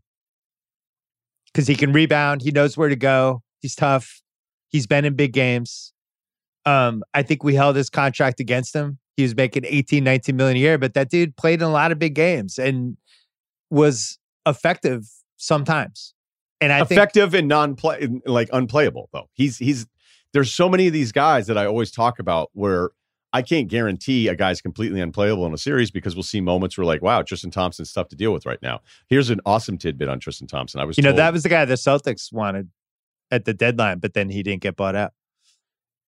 Yeah, I think they wanted to try to figure out a way to keep him in Cleveland, but ridiculous. Yeah, ridiculous. I honestly think that was just information that makes it sound like the client is open to any option when they're trying to get paid again. So Myers Leonard. Why would I want him when his own coach wouldn't trust him when they had no big guys to go against this huge team? I'm just giving you the names. I'm mad at you just because we spent Enes 20 minutes on Myers Leonard. Robin Lopez, JaVale McGee. My point is, everybody's going to be like we just did. You got to have more size to beat the Lakers. You're not getting it in free agency because I just read you all the names. The only guy that I kind of like is Tristan Thompson. And the It's reason I tough. bring up Gobert is because he's on the books one more year for 25 plus. And then you have to have a really tough conversation where you go, who do we want to be if we're Utah? Do we want to figure out how to add another wing? Do we have to do something dramatic to keep Donovan Mitchell happy? And this isn't based, this is just common sense of looking at it. Would another team say, but I almost feel like some of these teams would have to struggle one more year against the Lakers before then they'd start changing this whole thing around. And I know people think, hey, Anthony Davis is a free agent too.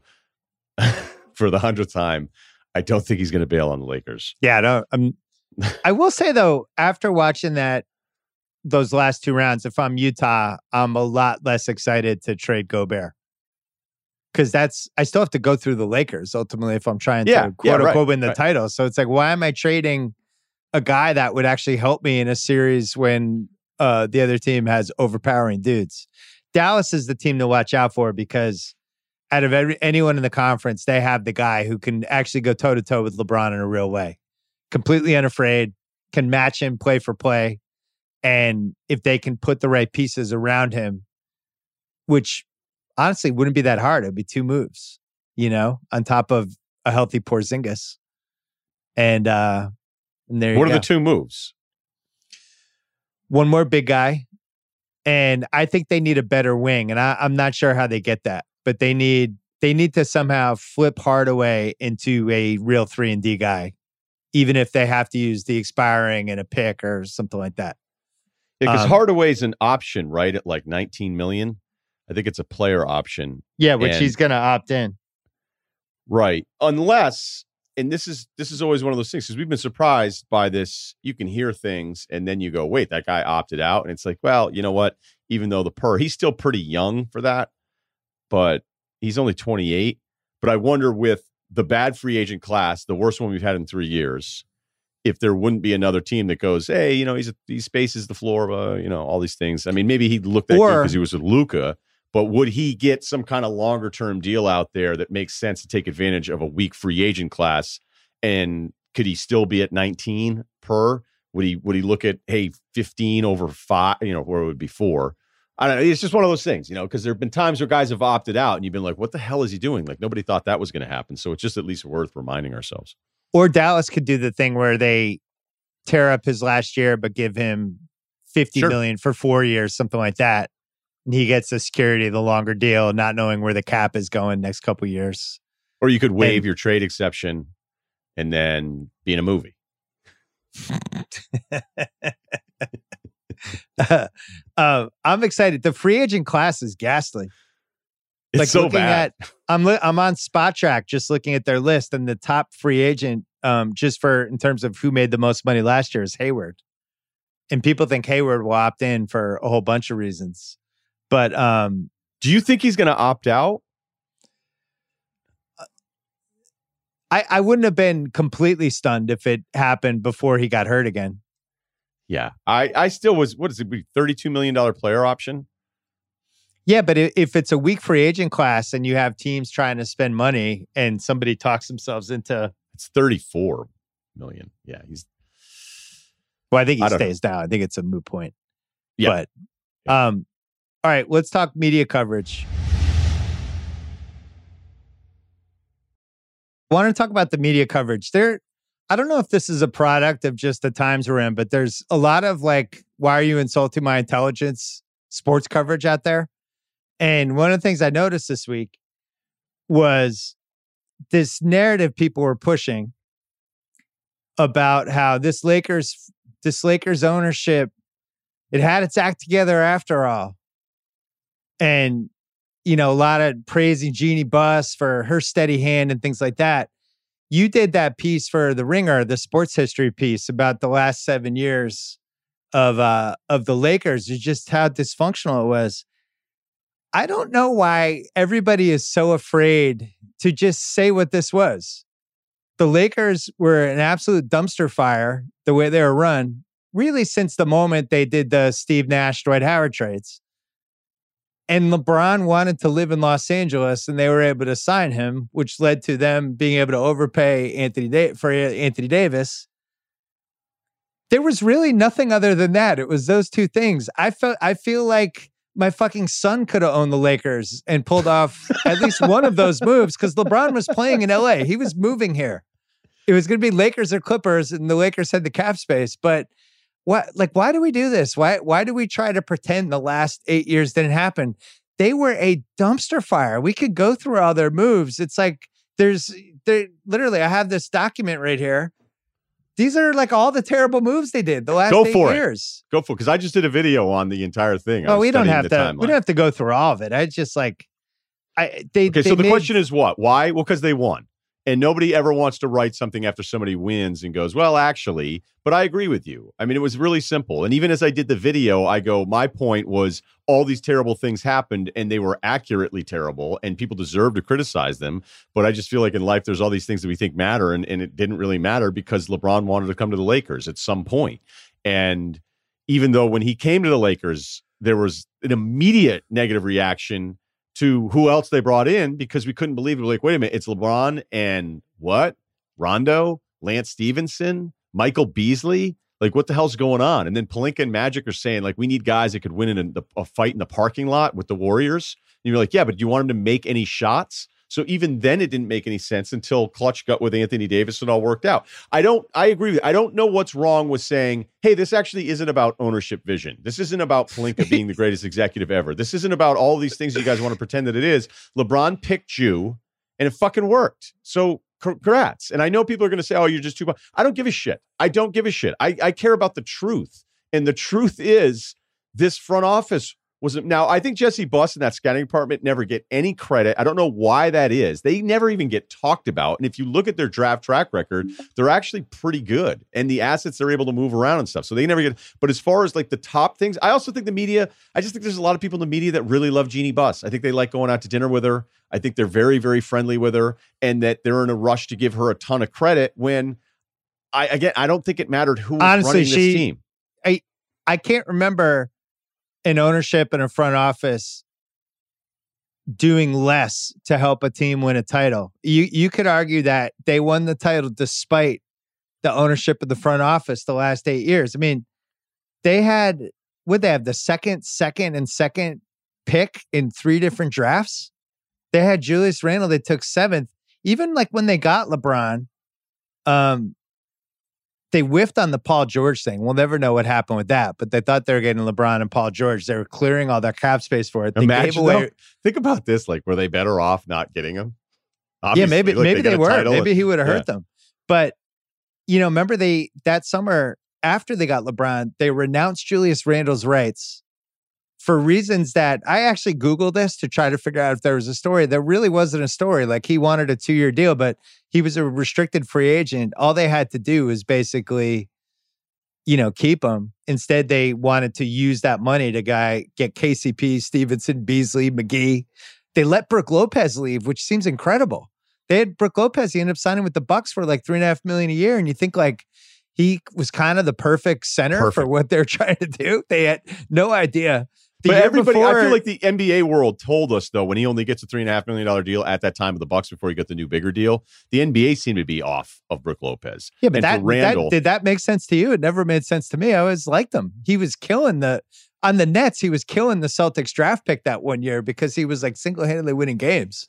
I don't know. It's something got skewed off there, but he definitely got a recharge sort of reinvention in Milwaukee, though, too. So I just think it's important to remember that. Him or JaVale McGee. They drafted Lonzo over Jason Tatum. They traded Russell after 2 years after picking him second with the Mozgov contract that they never should have signed in the first place for Lopez and the 27th pick. You talked in the video that 2016 they signed Dang and Mozgov for $136 million for 4 years. But when you think backwards, like 2016 couldn't even get a meeting with Kevin Durant. He's doing this free agent tour, wouldn't meet with them. 2015, LaMarcus Aldridge wanted to come here. I know for a fact. Had the meeting was so bad, he ended up choosing between San Antonio and Phoenix. They lost Dwight in 2013. Free agents wouldn't come there for years and years. They absolutely were born on third base with this whole thing because LeBron wanted to play here. And I don't know why we can't just say that. Why is that so hard to say that?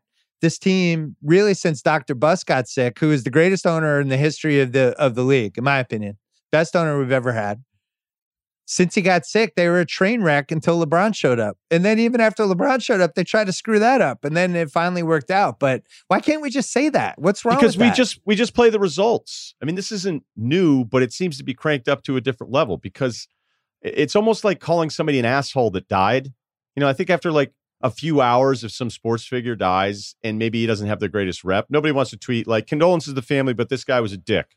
Right. You give it a couple, I don't even know that, what are you supposed to do? Okay, well, now that it's been 3 days, this guy was an asshole. And here's my tweet. You don't even really feel like doing that. And in a less serious version of this, when somebody wins, we want to turn everything into a positive narrative of why it isn't just a result. Like one of the things I said on the podcast is that not every result is not necessarily a timeline defining moment.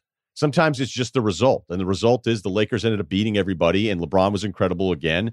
But it's LeBron deciding to go there. It's not the wisdom passed down from generation to generation. It just isn't, because where was that wisdom from 2013? The Kobe contract, $48.5 million, a 2-year extension at 35 years old off an Achilles injury, which leads to Melo saying no, which led to Bosh saying no, LeBron saying no, because people were like, wait, LeBron's going to go help Kobe get more rings when these guys are kind of dueling that out. It was 6 years ago. It shouldn't be that hard to forget, or that it shouldn't be so easy to forget. Kyle Lowry even said no. Pau Gasol signed with Chicago. And as you mentioned, LaMarcus comes in and Kobe talked for 3 minutes. It was like, you're going to work off of me like Pau Gasol did. And we make movies out here. You'll be in movies. Like LaMarcus Aldridge, what fucking movie is he going to be in? So, he was turned off. And by the way, what I loved about my LaMarcus research, going back to that 15 free agent time, I love reading old free agent pursuit stories. Oh, me too. They're unbelievable. We should actually try to put together like the top 10 funniest free agency pursuit stuff of the last decade, because it's out of control. There was one guy that tweeted, just spoke with source, LaMarcus Aldridge absolutely floored by the Houston Rockets presentation. It was so strong and aggressive. And it's like, yeah, then he went to San Antonio. So all these things are happening. And we're not, look, the Jim Buss stuff, if you're telling me a GM was going to say no to Dwight, Powell, Nash, and Kobe, and I know it didn't work, but every other GM, given the opportunity, would have gone and done it. So I don't defend him all the way. I defend him on that. But then the other stuff where Pelinka and Magic come in and nobody really knows what to make of it, and they don't have any relationship. We thought they did. And then I found that clip where Magic, they were like, hey, what kind of relationship did you have? He's like, none. I didn't know him. And then Magic telling people apparently day one, we can replace all of you. And then he decides, like in 2019, the end of the regular season, going, I can't do this shit anymore. I'm out. Did you tell anybody? No. Because I don't want to do it, because he wanted to fire Luke Walton, and then they wouldn't let him fire Luke Walton. Then they fired Luke Walton, and they've been on 5 coaches since 2013. My point was, this was a disaster for 7 years, and they still won. So there's no hurdle that is too great in sports, it feels like, to get over. But I don't know that anybody, nobody ever wants to, you're right, though. Nobody ever wants to write that story. But if you're hanging that on Jeannie, it's unfair to hang all the Jimmy Buss stuff on her because she wasn't in charge. But she wasn't. No, I'm saying for me, because okay. I'm saying the last 8 years were a dumpster fire. That's tough. I mean, it's your sibling, like, you imagine how tough that must have been. But she did take over, and, you look at some of the stuff they did, which really starts with February 2017.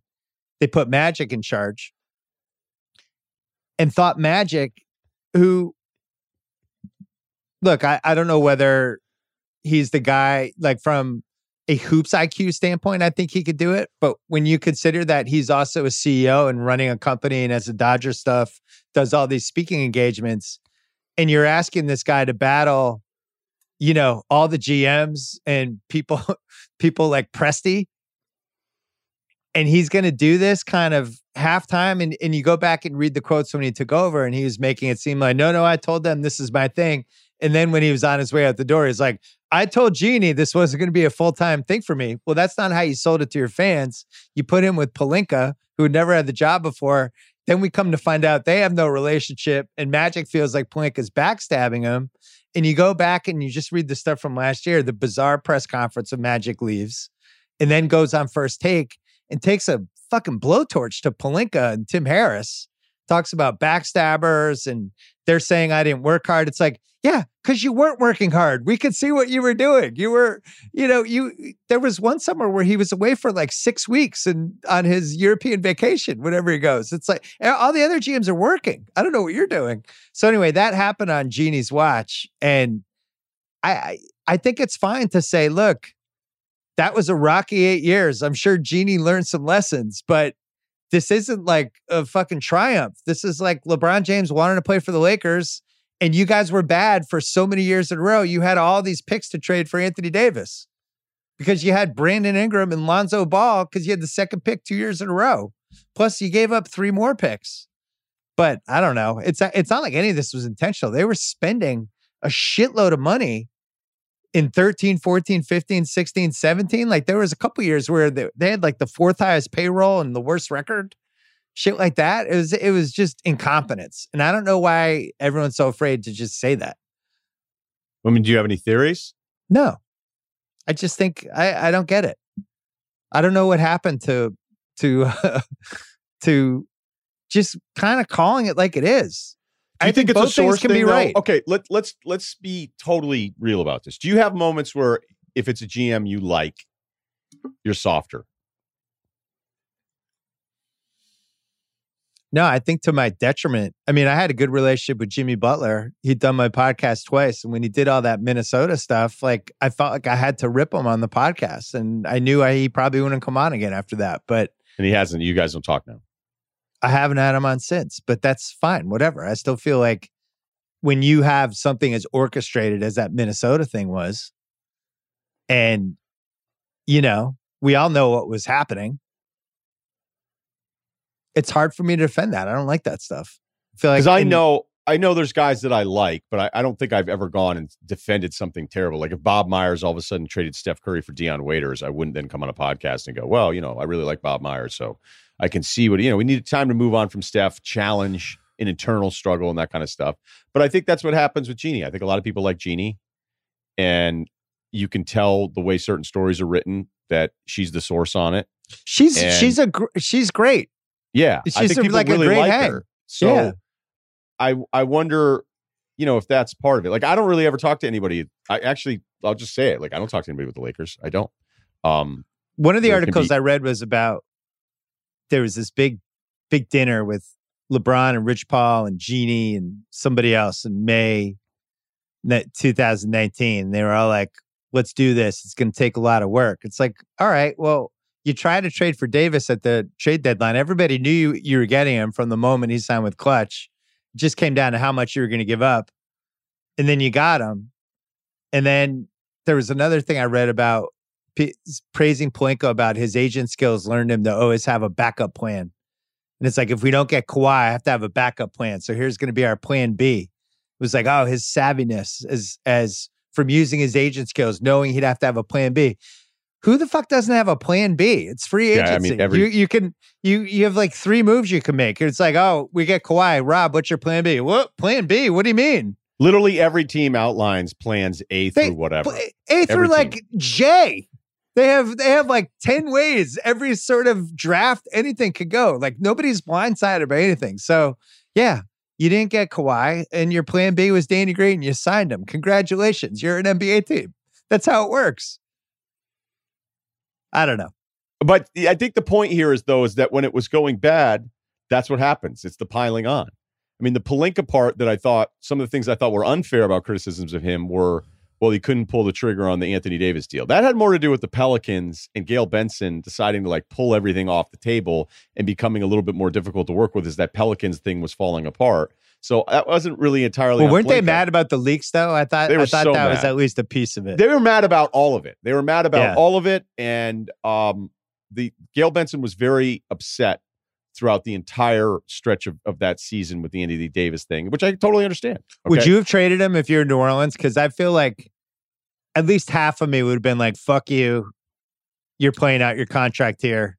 No way, because I got to get assets. And if there's a good version of this trade, I mean, Brandon Ingram, we did the free agent thing. I don't. Well, think their trade was unbelievable. They played it perfectly. I don't know I don't know how much of it was intentional versus stubborn. You can't let ego and spite and that shit get in the way of a transaction that allows assets to come your way. So you can't. The trade's amazing. I mean, I was looking at it. I forgot how much they got. Ingram, Lonzo, Josh Hart, 4th pick in 2019, which whatever, wasn't the blue chipper like it would be in some years, but they were able to turn that into Jackson Hayes and some more stuff. Top 8 protected pick 2021, which is unprotected in 2022 if it becomes protected. So basically an unprotected 2022 pick. Unprotected swap in 23, and then their choice of unprotected in 24 or 25, which is the really juicy one because at that point, who knows? Sure, no doubt. But let's be fair that when the trade went down, you thought it was a ton to give up. I thought it was too much. I look at Anthony Davis as, the prices on these guys has actually gone up, even when it's a difficult situation. I mean, if you're going to get that much stuff for Paul George, then you should get that much for Anthony Davis. But if I'm on the other side of that call with the Lakers, I'm going, Lonzo stinks, okay, which he doesn't, but I'm saying it over and over again. Yeah, you're negging. Yeah, right. And then I'm going, Brandon Ingram's, what are we talking about here medically? Like, what we talking about, a blood problem here? Like, what's the deal? Right. So I'm hammering those things, and I think that's part of the negotiation. And, even though you feel like you're only negotiating with one team, it is a nice haul, but there's also a version of that trade where you could have looked at it a couple years later and gone, man, none of this stuff ever worked out. And I'm going to try not to hold bubble Lonzo, up to the standard, because regular season Lonzo looked like a good player, different but good. And I just don't know who were they bidding against was my question with that. I think there was a real desperation on the Lakers side, because if they don't get him, what do you tell LeBron at that point? Because LeBron's basically like, I'll come to the Lakers. Then he gets hurt. He doesn't like the coach. Some of the young guys were too deferential to him. I don't think he realized how weird. And Brady had this problem too with the Patriots as his career got older. When you're playing with these guys who idolized you, I think he realized like, this is weird. And my poster just fell. But if they don't get Davis, they really didn't have a killer plan B. So they had to get Davis, and Griffin knew it, and he played it perfectly. Okay, but this is also one of those deals there where, the voice outside of that transaction, like there are other GMs going, oh, I can't believe one team did this, or these guys are stupid, and all these different things. Like, yeah, but you weren't in that chair. Like, you weren't Pelinka going, I have to get this Anthony Davis deal done. And if it means a 25 unprotected, like at the end of the day, I'm not going to. Yeah, what do I care? I'm going to get fired anyway if it doesn't work. That's why I kind of love Prestine away on that Paul George deal. To be like, what did you sit down with? Did you start asking for 10 picks? Like, what was the beginning of that picks. Trade? Yeah, right. Like, I understand the negotiation. You asked what you don't think you can get for, but what would you have actually done? There'd be a great, like, if you could just do something 20 years removed where you got all these GMs to follow up different transactions and say, okay, this is what you got. What were you willing to do it for? And just get two guys in a room that have a good relationship, and 20 years later, like, what? Get Griff and to get Pelinka 20 years later, be like, what would you have done, Griff? What would you have done, Pelinka? But if you're in that chair and you're Pelinka and you're going, okay, this is more than I want to give up. And yes, this could go bad and whatever, but I'm going to get to introduce Anthony Davis in a Lakers uniform here in a week. Like, all right, you know what? Like, I'm going to get this done over what could be a pick in the 20s or the 7th pick 6 years from now. Like, that's a tough thing to say no to. Okay. So we can pretend it's a ton of stuff to give up to, but I can't imagine, I wouldn't call it anxiety, but the juice of being on that phone call and going, if you can say yes to this right now, you get Anthony Davis. I mean, all the people that think they know what they would do in that moment, good luck.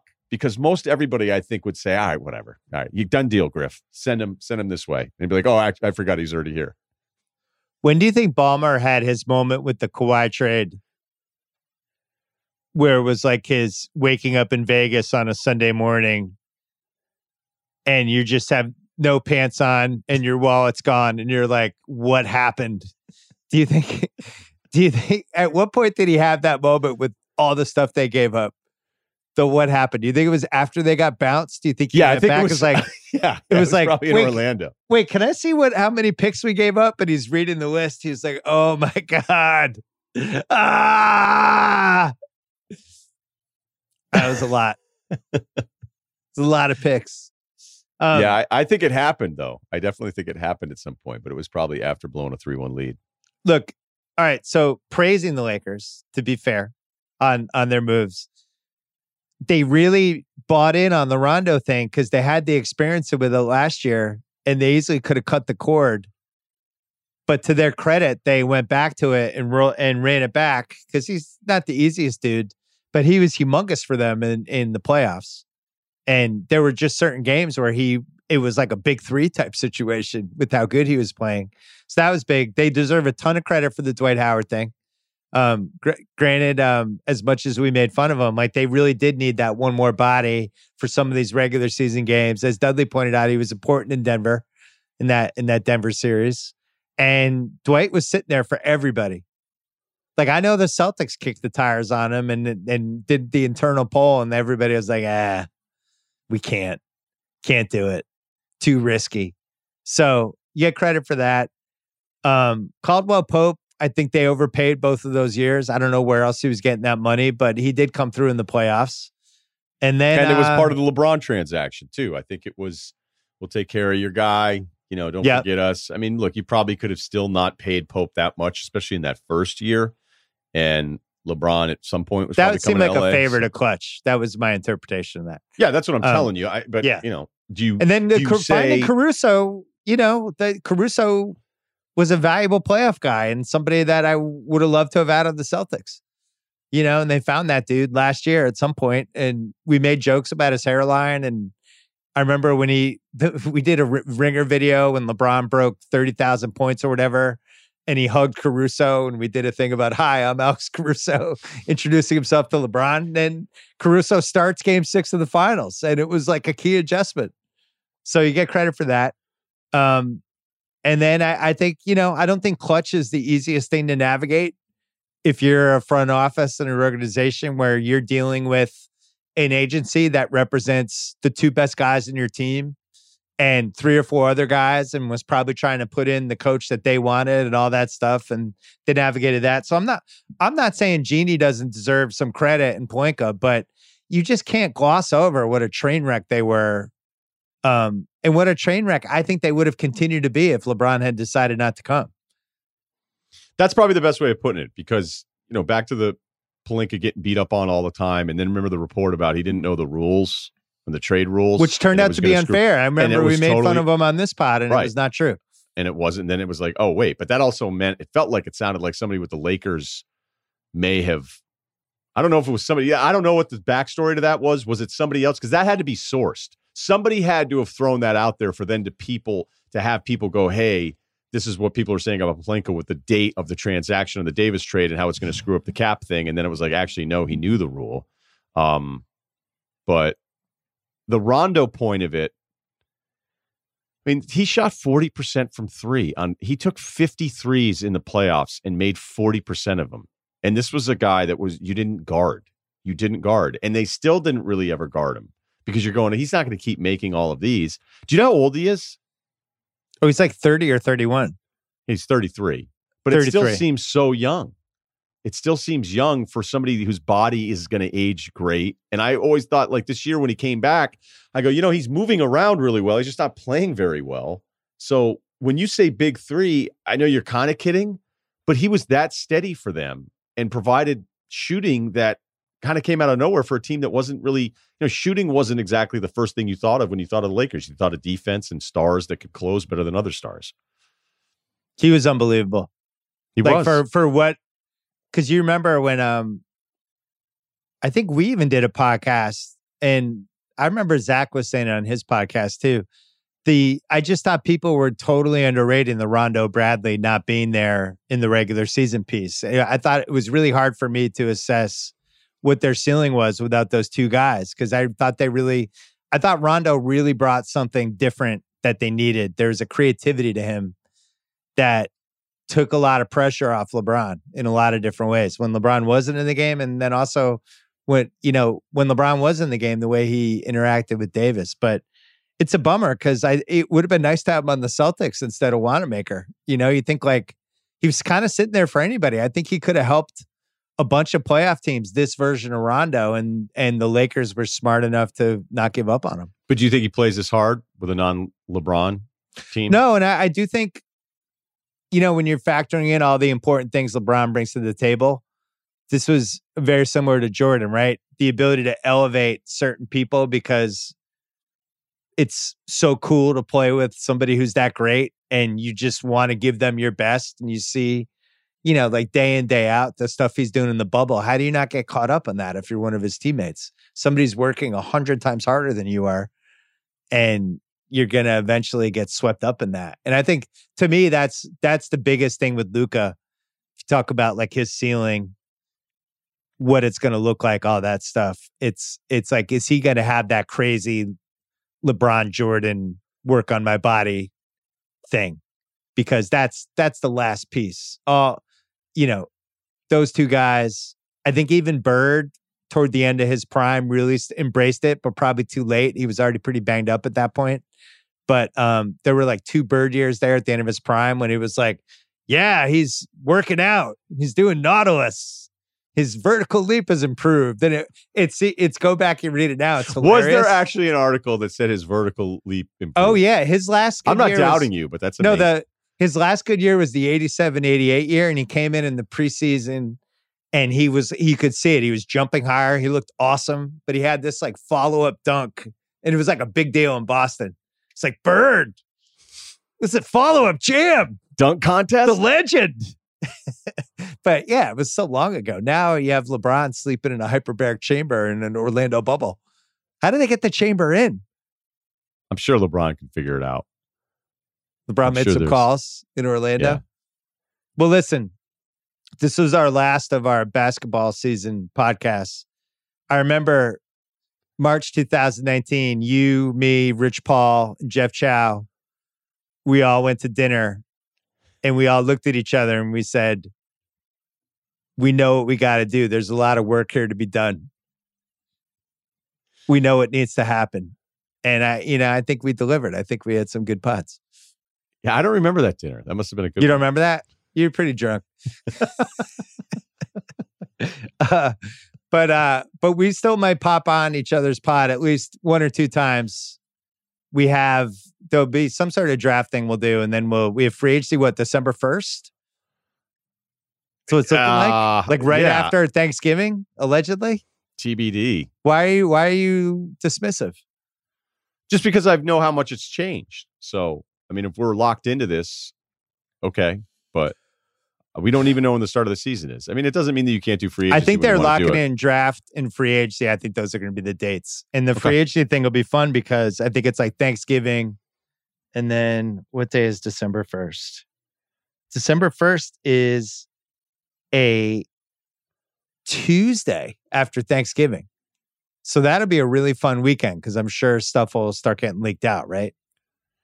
That's usually how it's been going. And you know what? I always got to check myself because you look at the free agent class, you look at the cap room, you look at all that stuff, you're like, man, this is going to suck. We're guaranteed. It's not. There's going to be big trades. There's always something that happens in this league. There'd be something that none of us are even thinking about right now. Oladipo, Indiana. The Nets will do something. I think the Nets have to do something. The Pacers, everybody seems to be trying to circle what's going on there. There's a big Giannis has to be mentioned. Clippers will look different. Tice, does he get the max or the super max? We got to figure that out. Who knows? And then my favorite subplot, which is not a huge subplot, but I'm fascinated by it because I really like him, is Buddy Hield. Because I actually think that's somebody. You're determined to get him out of there. All right, so I'm running the Celts. And I call them and I say, I'll give you Hayward, I'll give you Romeo, and I'll give you our middle first round pick, 26th. And you get Hayward for a year. You get Romeo, who really has a lot of potential. We really like him. It's hard for us to let him go, but we'll do it. And a middle first rounder, we'll take Buddy. No. Okay. All right. How about the 15th pick, Romeo and Gordon Hayward? No. Why do I want Romeo Langford? Why do I want to get rid of a guy that I know exactly who he is right now? Time Lord's on the table. I love Time Lord's passing. Time Lord? No, but I do think somebody's going to try to do that with the Kings, where they'll be like, we'll take that contract off your hands because you don't want to pay $24 million a year for a 6-man, and we'll throw in this young asset. That could be the Nets for all we know. The Bogdanovich thing too is worth factoring into all of that because he's restricted. Well, it seems like they're keeping him. Yeah, but maybe that's how you go about this. I do wonder if we'll start to see restrictions on spending in ways that haven't happened before. Because even if a team was cheap, you're paying 90% of the salary cap, and whatever. And then you look at how many teams are in the tax. I think I saw 10 teams already over the tax line for next year, because it's not really about the cap number; it's about the tax number. And it'd be kind of weird. Like, normally we just go, hey, this guy's a free agent. He's going to get. I mean, even guys that aren't great are getting $15 million a year. Will you have an owner that goes, I just don't even want to go over the 90% to the cap. Forget the tax. Don't even come to me if you're a front office and talk about paying a tax with all of this stuff. I think we're seeing it with coaches too, because I think there's been a certain price for coaches. Philly had to do what they had to do. They needed some sort of good news to happen before they went to next season. And Doc was available. And Doc, if anybody's going to figure out the Embiid Simmons thing, it's got to be a respected coach with some weight. But I think in general, like somebody like Fertitta isn't going to be totally psyched about paying a coach like $7 million a year, and I can't remember this many coaching vacancies after the finals. Can you?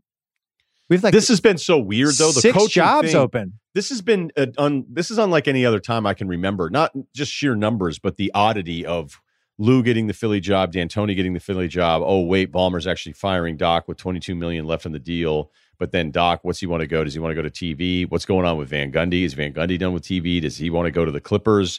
But does Jerry West want it to be Ty Lue? Like Ty Lue, we should learn from Ty Lue turning down 3 years, $18 million with the Lakers because it wasn't enough years, it wasn't enough money. Then we should know, okay, well, his price is beyond that. And if you're the Pelicans, are you paying Ty Lue like $7-8 million a year? By the way, that was one of the worst moves of last year. Because what happens is, like, I get sticking up for yourself and wanting to go, hey, I'm not working for below this. Like, I want a title. This is what I should make. But when you start going a couple years without making the money that you've turned down, now you've missed out potentially on $6 to $12 million that you would have made. That, again, the coaching thing can be a little different. But you're right. Like, that looks like the bad move because you'd rather made 6 and won a title. Also, like the I won a title thing, and I think Lou's a good coach, but you had one of the 2 best players of all time on your team. It's not like you were Norman Dale and Hoosiers figuring out Dale, South Bend High. It's you with LeBron James with trying to bring a title to Cleveland. I thought he made a huge mistake because, especially when Davis is coming, it's like your odds of LeBron and Davis potentially winning a title, you're one of the 4 teams that has a chance. And he should have known find that a better situation. He was represented by Clutch at the time too, so it's not like he didn't know what was going on. The weirdest thing to me, Sal and House and I did the odds on next year on Sunday's pod for NBA odds, and the Nets had better odds than the Celtics. They were 13-1. The Celtics were 14-1. I was surprised. Now I know their job is to create odds that they are trying to get action on, and if they feel like there's dumb Nets money out there, they're going to lower the thing, but I'd just be really surprised if the Nets were good. Like good in like a making the finals, potentially winning the title kind of way. I think that's going to be a very strange team. And I'm not saying it can't happen, but you have a brand new coach. You have a guy coming off Achilles. You have another guy who really didn't play at all last year and has been pretty injury prone. And has had some surgeries and all kinds of things, Kyrie. And just kind of, you got Dinwiddie there, who he's one of the classic I got this guys. They're going to have to overpay Joe Harris. Feels like they have a trade to make. I don't know what you do with LeVert. But I was surprised that like they had better odds than Dallas. Like to me, it's like Luka's going to be probably one of the 3 or 4 best players in the league next year, and he's going to win a title at some point. I would rather roll the dice on that happening 2 years too early than betting on that weird Nets team. Am I crazy? I don't know what to do with the Nets. I could see it go in any direction because I could see Durant come back and be like, hey, remember when we didn't mention him at all in this LeBron, Giannis, Kawhi thing over and over again? And that's what happens. You get hurt. We start to move on from you. But I could see him come back and you go, oh, wait, remember when he was like the best player in the world? But with the Durant thing, though, but it could be 2 years for him. He got hurt. It was end of April 2019. No, it had to be a little bit later than that, wasn't it? No, it was second round. I thought he got hurt. He came back and I thought he came back and played. He played for 10 minutes. That's right. I'm saying the awesome Durant we remember, we haven't seen now for 18 months, plus the season might not start till March. That's a pretty large, that's a giant layoff. Don't you think? He got hurt. And I don't know. He's 7'1" and can shoot like no one we've ever seen. So I kind of expect I'm just saying he's out for 2 years. That's not good. Let's double check this. So he was it was like third game, second round. all right. So I just want to make sure it was May because it was May. It was May. He gets hurt game 5. So beginning of May. Yeah, it was. It was May 8th. It was May 8th. Yeah. So it's not gonna be. Look, I'm not worried about Durant. I mean, I'm worried that Durant could get hurt again because I'm a little worried about him. That's fine, but I think I don't like layoffs like that. I think when you 2 year layoff from anything is dangerous. All right, except 2 years maybe you're drinking. Stretching it though. Maybe drinking. It is going to be 2 years. The season's not going to come back till March. And but if you don't drink for 2 years and you try to go out with your buddies, if you haven't drank for 2 years, that's worse than coming back from an Achilles injury. Well, that's that one guy who ruins the bachelor party. The guy with 4 kids who hasn't been out in a while. Or you have your buddy. That guy trouble. We had a buddy that a couple kids flew cross country for this huge weekend where we all get together in Denver. And he called from the airport and was like, can somebody come get me? And we're like, dude, get a cab. The Denver airport, as everybody knows, is actually in South Dakota. Yeah. And you have to drive to Denver from there. And all of us were, already getting after it. We were at a buddy's apartment downtown. I mean, this is a long time ago, but he was kind of the first to be the grown up out of the group. And he was he's an awesome guy. He's still an awesome guy to this day. But he gets so drunk on the flight, like right out of Manhattan Friday, undoes the tie, a few Manhattans. He's the rabbit. The rabbit in the race. We had to send him a car because he couldn't figure out how to get a taxi. He clearly didn't get his luggage. He was that much of a mess. We get him to the apartment and he's like, where's the bed? And just goes and passes out. And then that's how we were like, hey, what do we got? Now he did rally. I'll give him that. But there's the guy that has been off the game for a while. Maybe that's your Durant theory. Maybe he's domesticated Kevin Durant. I'm worried about it. I love watching Durant, and the bottom line is it's going to be almost 2 years before we see him playing a basketball game. Before we go, let's talk about the Ben Fritz book really quickly, just the After Earth part, and then we'll leave. So you read this book. You were so excited about it. I bought it on Amazon. It's called The Big Picture, and I read 2/3 of it last night. My wife was getting annoyed because I was just ignoring her, just diving into this. And it's about the movie industry and how much it changed. And it's basically this guy went through all the Sony hack emails and crafted this narrative about how Sony kind of botching their movie business over the last 12 years or so kind of shows how the movie business changed. And as part of this, they were really in on Will Smith and Adam Sandler as these two stars that they just over and over again hit home runs for them. Started to lose their box office draw a little bit, leading to After Earth, and I'll let you take it from there. Yeah, right. So the movies, basically, it's all about the fight for the future of movies. The Big Picture's the book, Ben Fritz. I'm so excited about it. I almost called you in the middle of the night when the After Earth stuff happened. And the best way to explain the timeline of it is that we all kind of grew up thinking, movies were built around stars, and Sony was at the forefront of that. And then, as you said, like once these Marvel and Disney, it ends up looking like Disney just knew what to do. And cleaned up with all these Marvel, the cinematic universe franchises, kind of franchises, tent poles, all these, and how it's hurt like the traditional drama, and that actually stars are not automatic anymore. So, and then the irony is Sony has Spider-Man, and Marvel's like, hey, for extra $15 million, you could have everybody in the Marvel universe. They're like, what? Why would we want that? Fuck that. And they don't grab it, which is one of the most brutal mistakes anyone's made the last 20 years in Hollywood. Right. So the fact that we have the emails from the hack is huge. But my favorite part, and the part that I was freaking out wanting to talk about, was that I'm not ever envious. I'm impressed by the delusion of super, super successful people. Like, I think sometimes the people that are incredibly like the top of the world success, they almost have to be delusional about themselves to even get to that point. Because most people would be like, I don't know if I can pull that off. And Will Smith's like, I'm going to be the biggest movie star in the world. And for a time, he arguably was. And Sony had the Sandler stuff, the Will Smith stuff. But Smith starts to flop. Sandler starts to have some flops, which kind of changed his course and leads to the Netflix thing that gets later in the book. But my favorite part of the book so far is that it wasn't just After Earth. It was that he got together, Will Smith, with his production company, and they created this whole After Earth world where it wasn't just going to be a movie. It was going to be a string of movies that then branched out, because essentially they basically sat in a room. They wrote a 300-page Bible about this world with all. They created a world. They created a world with backstories. Yes. So instead of, hey, we're going to just have a movie. No. We're going to have a world that branches out where, like Star Wars and Star Trek, it becomes a part of people's lives. And we're also going to have toys, and we're going to have a television spinoff. And then there's going to be characters within the movie that are going to spin off. And meanwhile, they're like, okay, but who's in the movie, Will? Like, are you in the movie? Like, my kid's going to be in the movie. And they're like, well, we need you to be in the movie. And we're like, all right, spaceship crash, you'll be in the movie. And then your kid's running around in a jumpsuit the whole time.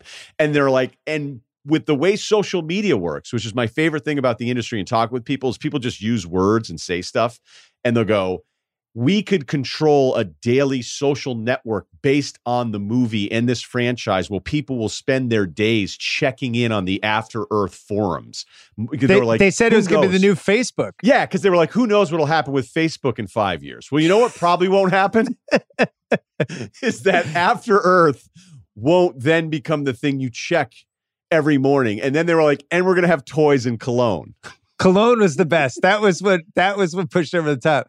They called it like AE 1000 with this universe. Yes. And they had a backstory with the Bible and creating like all these narratives for AE leading to this whole, how it was going to play out. But they were so confident. It was like, so here's what will happen. All right. Sequels, books, will replace Facebook, cologne, TV show, and cologne. Yeah, we're going to replace Facebook and cologne. It's like, hey, honey, can you get me the AE 1000 cologne for Christmas? Imagine, hey, do you want to go out tonight? No, I'm gonna check AE 1000. I'm just gonna message some people. Will Smith's posted on there later something about the universe. Like, how do we connect? Oh, AE 1000. Look me up. Double R lasers. And then the other part was how he didn't want to be in the movie because he wanted to make his son a star. So he's in the movie, but he's like basically like Marlon Brando and Superman, like just on satellite talking to his son. But then they realized the advertising, the marketing campaign, they have to make people think Will Smith's in the movie because they don't want to sell it as a Jaden Smith movie. So all the ads, they're like, hey, don't let people know he's paralyzed, because he's paralyzed in a spaceship, right? Wasn't that the plot? Yeah. He's stuck in it. He was stuck. And it almost, there's so many moments in this where you find yourself siding with the studio, which I don't think anybody that's into writing or creating ever wants to admit. But when they go, hey, Will, is it okay if you're in the movie? Right. We thought that would be cool. It's one of our notes. I don't have a problem with this line here as much as you're not in any of it. Right. We're good with the cologne. But could you be in the movie? And it was just a bunch. It sounds like Will Smith and some guys got together and just said, let's just shoot for the stars on this one. Like, what do you want to do? No. Well, I remember bigger. I wrote about him the first year at Grantland I was so fascinated by the choices he made in his career and he's talked about it in magazine pieces where him and his guy Lasseter, they studied the list of like the top 20 biggest movies of all time. And I think like half of them were some sort of alien, outer space, science fiction, something. So they would it was almost like he was advanced metricing the movie industry. And it was like, we have to do these kind of movies. And if you look at all the choices he made, it was all outer space stuff, science fiction stuff that had a chance to have a sequel. He was really smart. Like he kind of saw where Hollywood was going before almost anybody. It's like, this is what people want. Because, he turned down Django and the Jamie Foxx part, which I think really would have been an important part for him. But he just didn't do stuff like that. He didn't want to take chances as an actor. He just wanted to be in these giant franchises. So it all culminates in After Earth, where they're now creating this fucking alternate universe set in the future with his son battling. I don't even know who. I never saw the movie. Did you ever see it? I saw. I kind of want to see it. No, you should check it out. But it's not good. It's not good. But there's a Will Smith article that he did after it where it's the most I've ever liked Will Smith, where he was talking about the failures. And by the way, every one of these guys, like if we treated movie stars the way we treat some of these NBA players, we'd be talking about all of them sucking, because every one of them have not just finals losses, they have sweeps in the first round. I mean, it's just the way the business works. And I remember, and not that I've been on really many panels, I think it might have been one of two panels I've ever been on. It was the Greenwich Film Festival. It was run by somebody who was kind of a lifelong friend, and she asked me to come down, and because I'd hosted a couple things there, and they were like, "Hey, will you do it?" Because granted, I was back in Connecticut, and the book emphasizes this, and it's something that I think I noticed, is that people can sit there and get mad about, oh, it's all just superhero movies, or it's just sequels, or it's just these franchises, or why are there reboots? But a lot of times the art that we get is because that's really what we want. And I say this about politicians all the time. The reason politicians talk to us this way is because this is the way we apparently want to be talked to. Because if they talk to us with real tone, then we'd be more thrown off by it. And so this is just how it's been conditioned. It's the same thing with what we watch. And I don't mean you or I, but I'm just talking about hundreds of millions of people in the country.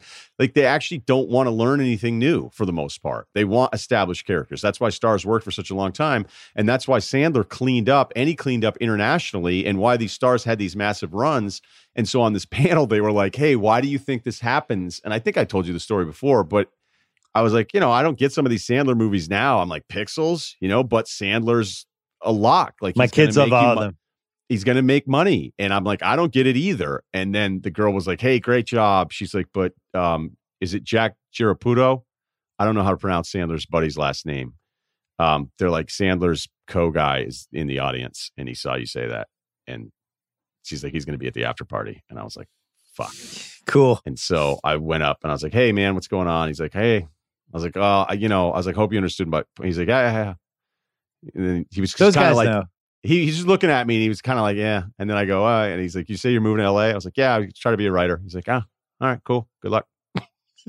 And it was like such a like, you're not going to actually try to think like we have a connection now, do you? And I was like, no, I'm reading this perfectly. Like, you're kind of telling me to go fuck myself, which I deserved. But I still think that it's not really anyone's fault that this is what people want. But I don't think it's wrong to point out, like, some of these movies that people keep rebooting over and over again, they're safer bets for the studio. And that's why we've had far more of those movies made, and why the book will tell you the path that it's going on.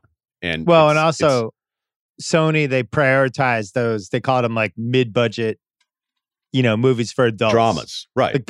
Like I don't know if they made Gone Girl or not, but movies like that, Gone Girl, Social Network, those are like the Social Network's a perfect example. Ultimate kind of movies that Amy Pascal, the lady who ran Sony, wanted to make. And, the reality is, over the last 15 years, a lot of those ideas went to TV and became more fun to do on TV if you were the creator. And also, like, I had no idea how much they made from Breaking Bad. They made like almost $500 million from Breaking Bad with the DVDs and everything else, and the rights, and selling the different rights to the different streamers and things like that. And the book made the point, like, it's actually a better business to be in, TV. And yet all the studios always kind of prioritize the movie side, and that gets the bigger budgets and more attention and stuff like that. And meanwhile, the TV side is just banking, and I think now people have kind of figured out that side too. But the biggest thing is just Netflix. And we're seeing this now at Disney. I was talking to this, who was I? I think I was talking to Sean about this. As movie theaters kind of fantasy. As movie theaters go by the wayside, I think the Disney model, where Disney's fine, they'll just release stuff on Disney Plus, and they'll do what Netflix is doing, and maybe they won't need movie theaters at all. All these subscription services now have the ability to go right to us, and we're cool with it. because most people have Wi-Fi. Most people have at least a decent TV, and now you don't have to go to the movie theater. So if you go to a movie theater, you want like a real experience, and I don't know who would go to a movie theater now, but when it comes back. Yeah, look, my limited experience in this and a couple of things that I've written and get great feedback. And then the guy's like, do you have like any, he's like, is there any part of you that wants to write like a heist or a big action thing? And I was like, not really. Like, I've never, and they go, yeah, well, the stuff you write, like nobody's going to make this. Nobody makes this stuff. I'm like, nobody seems excessive. And they're like, yeah. Why don't you do a superhero movie about a superhero called Masshole? And he's just walking around saying, what? You looking at me? He just goes, just do like all the jokes we ever made about like the guy at 1:30 in the morning at the Beacon Hill pub. He's just now a superhero. You should work on this. Workshop it. Somebody's like, dude, with great power comes great responsibility. And he says, he's like, fuck that, dude. I'm robbing a bank. Like, dude, who wants bleacher tickets? Just fly in. Yeah, I don't know. That doesn't really seem to be to my speed. But the crazy part, too, about Ben's book is looking at the business model of the studios. They go, okay, this movie's going to cost $120 million to make. And I'm like, all right, well, we only made $45 million. That's it? All right. It's not worth it. Like, let's not do it. It's like that is book publishing's like that, too, where they know going in, almost that they break even. It's a win. Like, very rarely do you get like the Da Vinci Code type books. But for the most part, when they're doing somebody's book and it sells 30,000 copies or whatever, and it's like, cool, broke even on this one. That's a win. How much does an author, how many books do you have to sell for an author to make money? I have no idea about that. Depends on what the advance is. Because they do the advance, it's like 1/3, 1/3, 1/3. You get 1/3 when you sign, get 1/3 when you deliver the manuscript, you get 1/3 when the book's done. And then once the book makes back whatever the advance was, then you get the royalties from that point on. So when you do the book of basketball, I mean, clearly people know that it's going to sell. So you're not just the regular guy throwing a manuscript or even an idea. Do they change their projections with somebody like you, or did you blow the projections out of the water with the basketball book? They kind of blew it on the projections a little, which I still doesn't make sense to me. They didn't print enough in the first. They printed like 100,000, but that's how many copies all over the sell? place. More than that, but it was. I'm not going to ask you exactly how much you made. But when it got to #1 on New York Times, they didn't print enough. So, and I was so upset because going through airports and you have like the top 15 of the books, and it's like in the #1 spot. I was in one airport and there was no book in the #1 spot because they didn't have any copies of my book. And I was like, you got to be fucking kidding me. I'm so mad. Because that was when, like, clearly if the book was going to do okay. Like we could have printed, but their attitude is they never want to be stuck with the books, right? Which I get. So their worst case scenario is they say, we'll print 200,000 books and then you sell 45,000. And that's how you end up with like the bargain basement books on Amazon and places like that because they're trying to dump them. But this was all like 10, 11 years ago. I don't know what it's like now because so much of it's online. I'm sure it's like a completely different parameters now. Yeah. I'm sure online's got to be like 2/3 of the purchases now. Yeah. And I imagine the digital part of it too. Like I get I'm sure you do. Now this is turning into your parents talking. But yeah, let's go. We'll wrap it up anyway. Kyle's about to kill himself.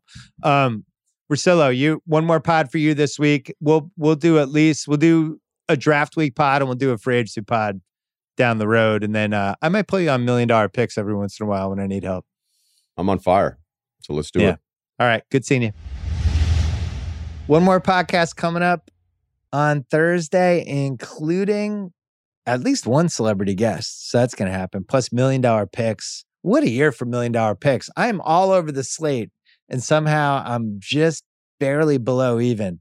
I've had some of the worst beats of my life. And you're not going to break me, NFL. I'm still coming back. I'm not scared of you. I have a good feel for this season. Some bad luck though, man. So we're covering all of that. And I will see you then.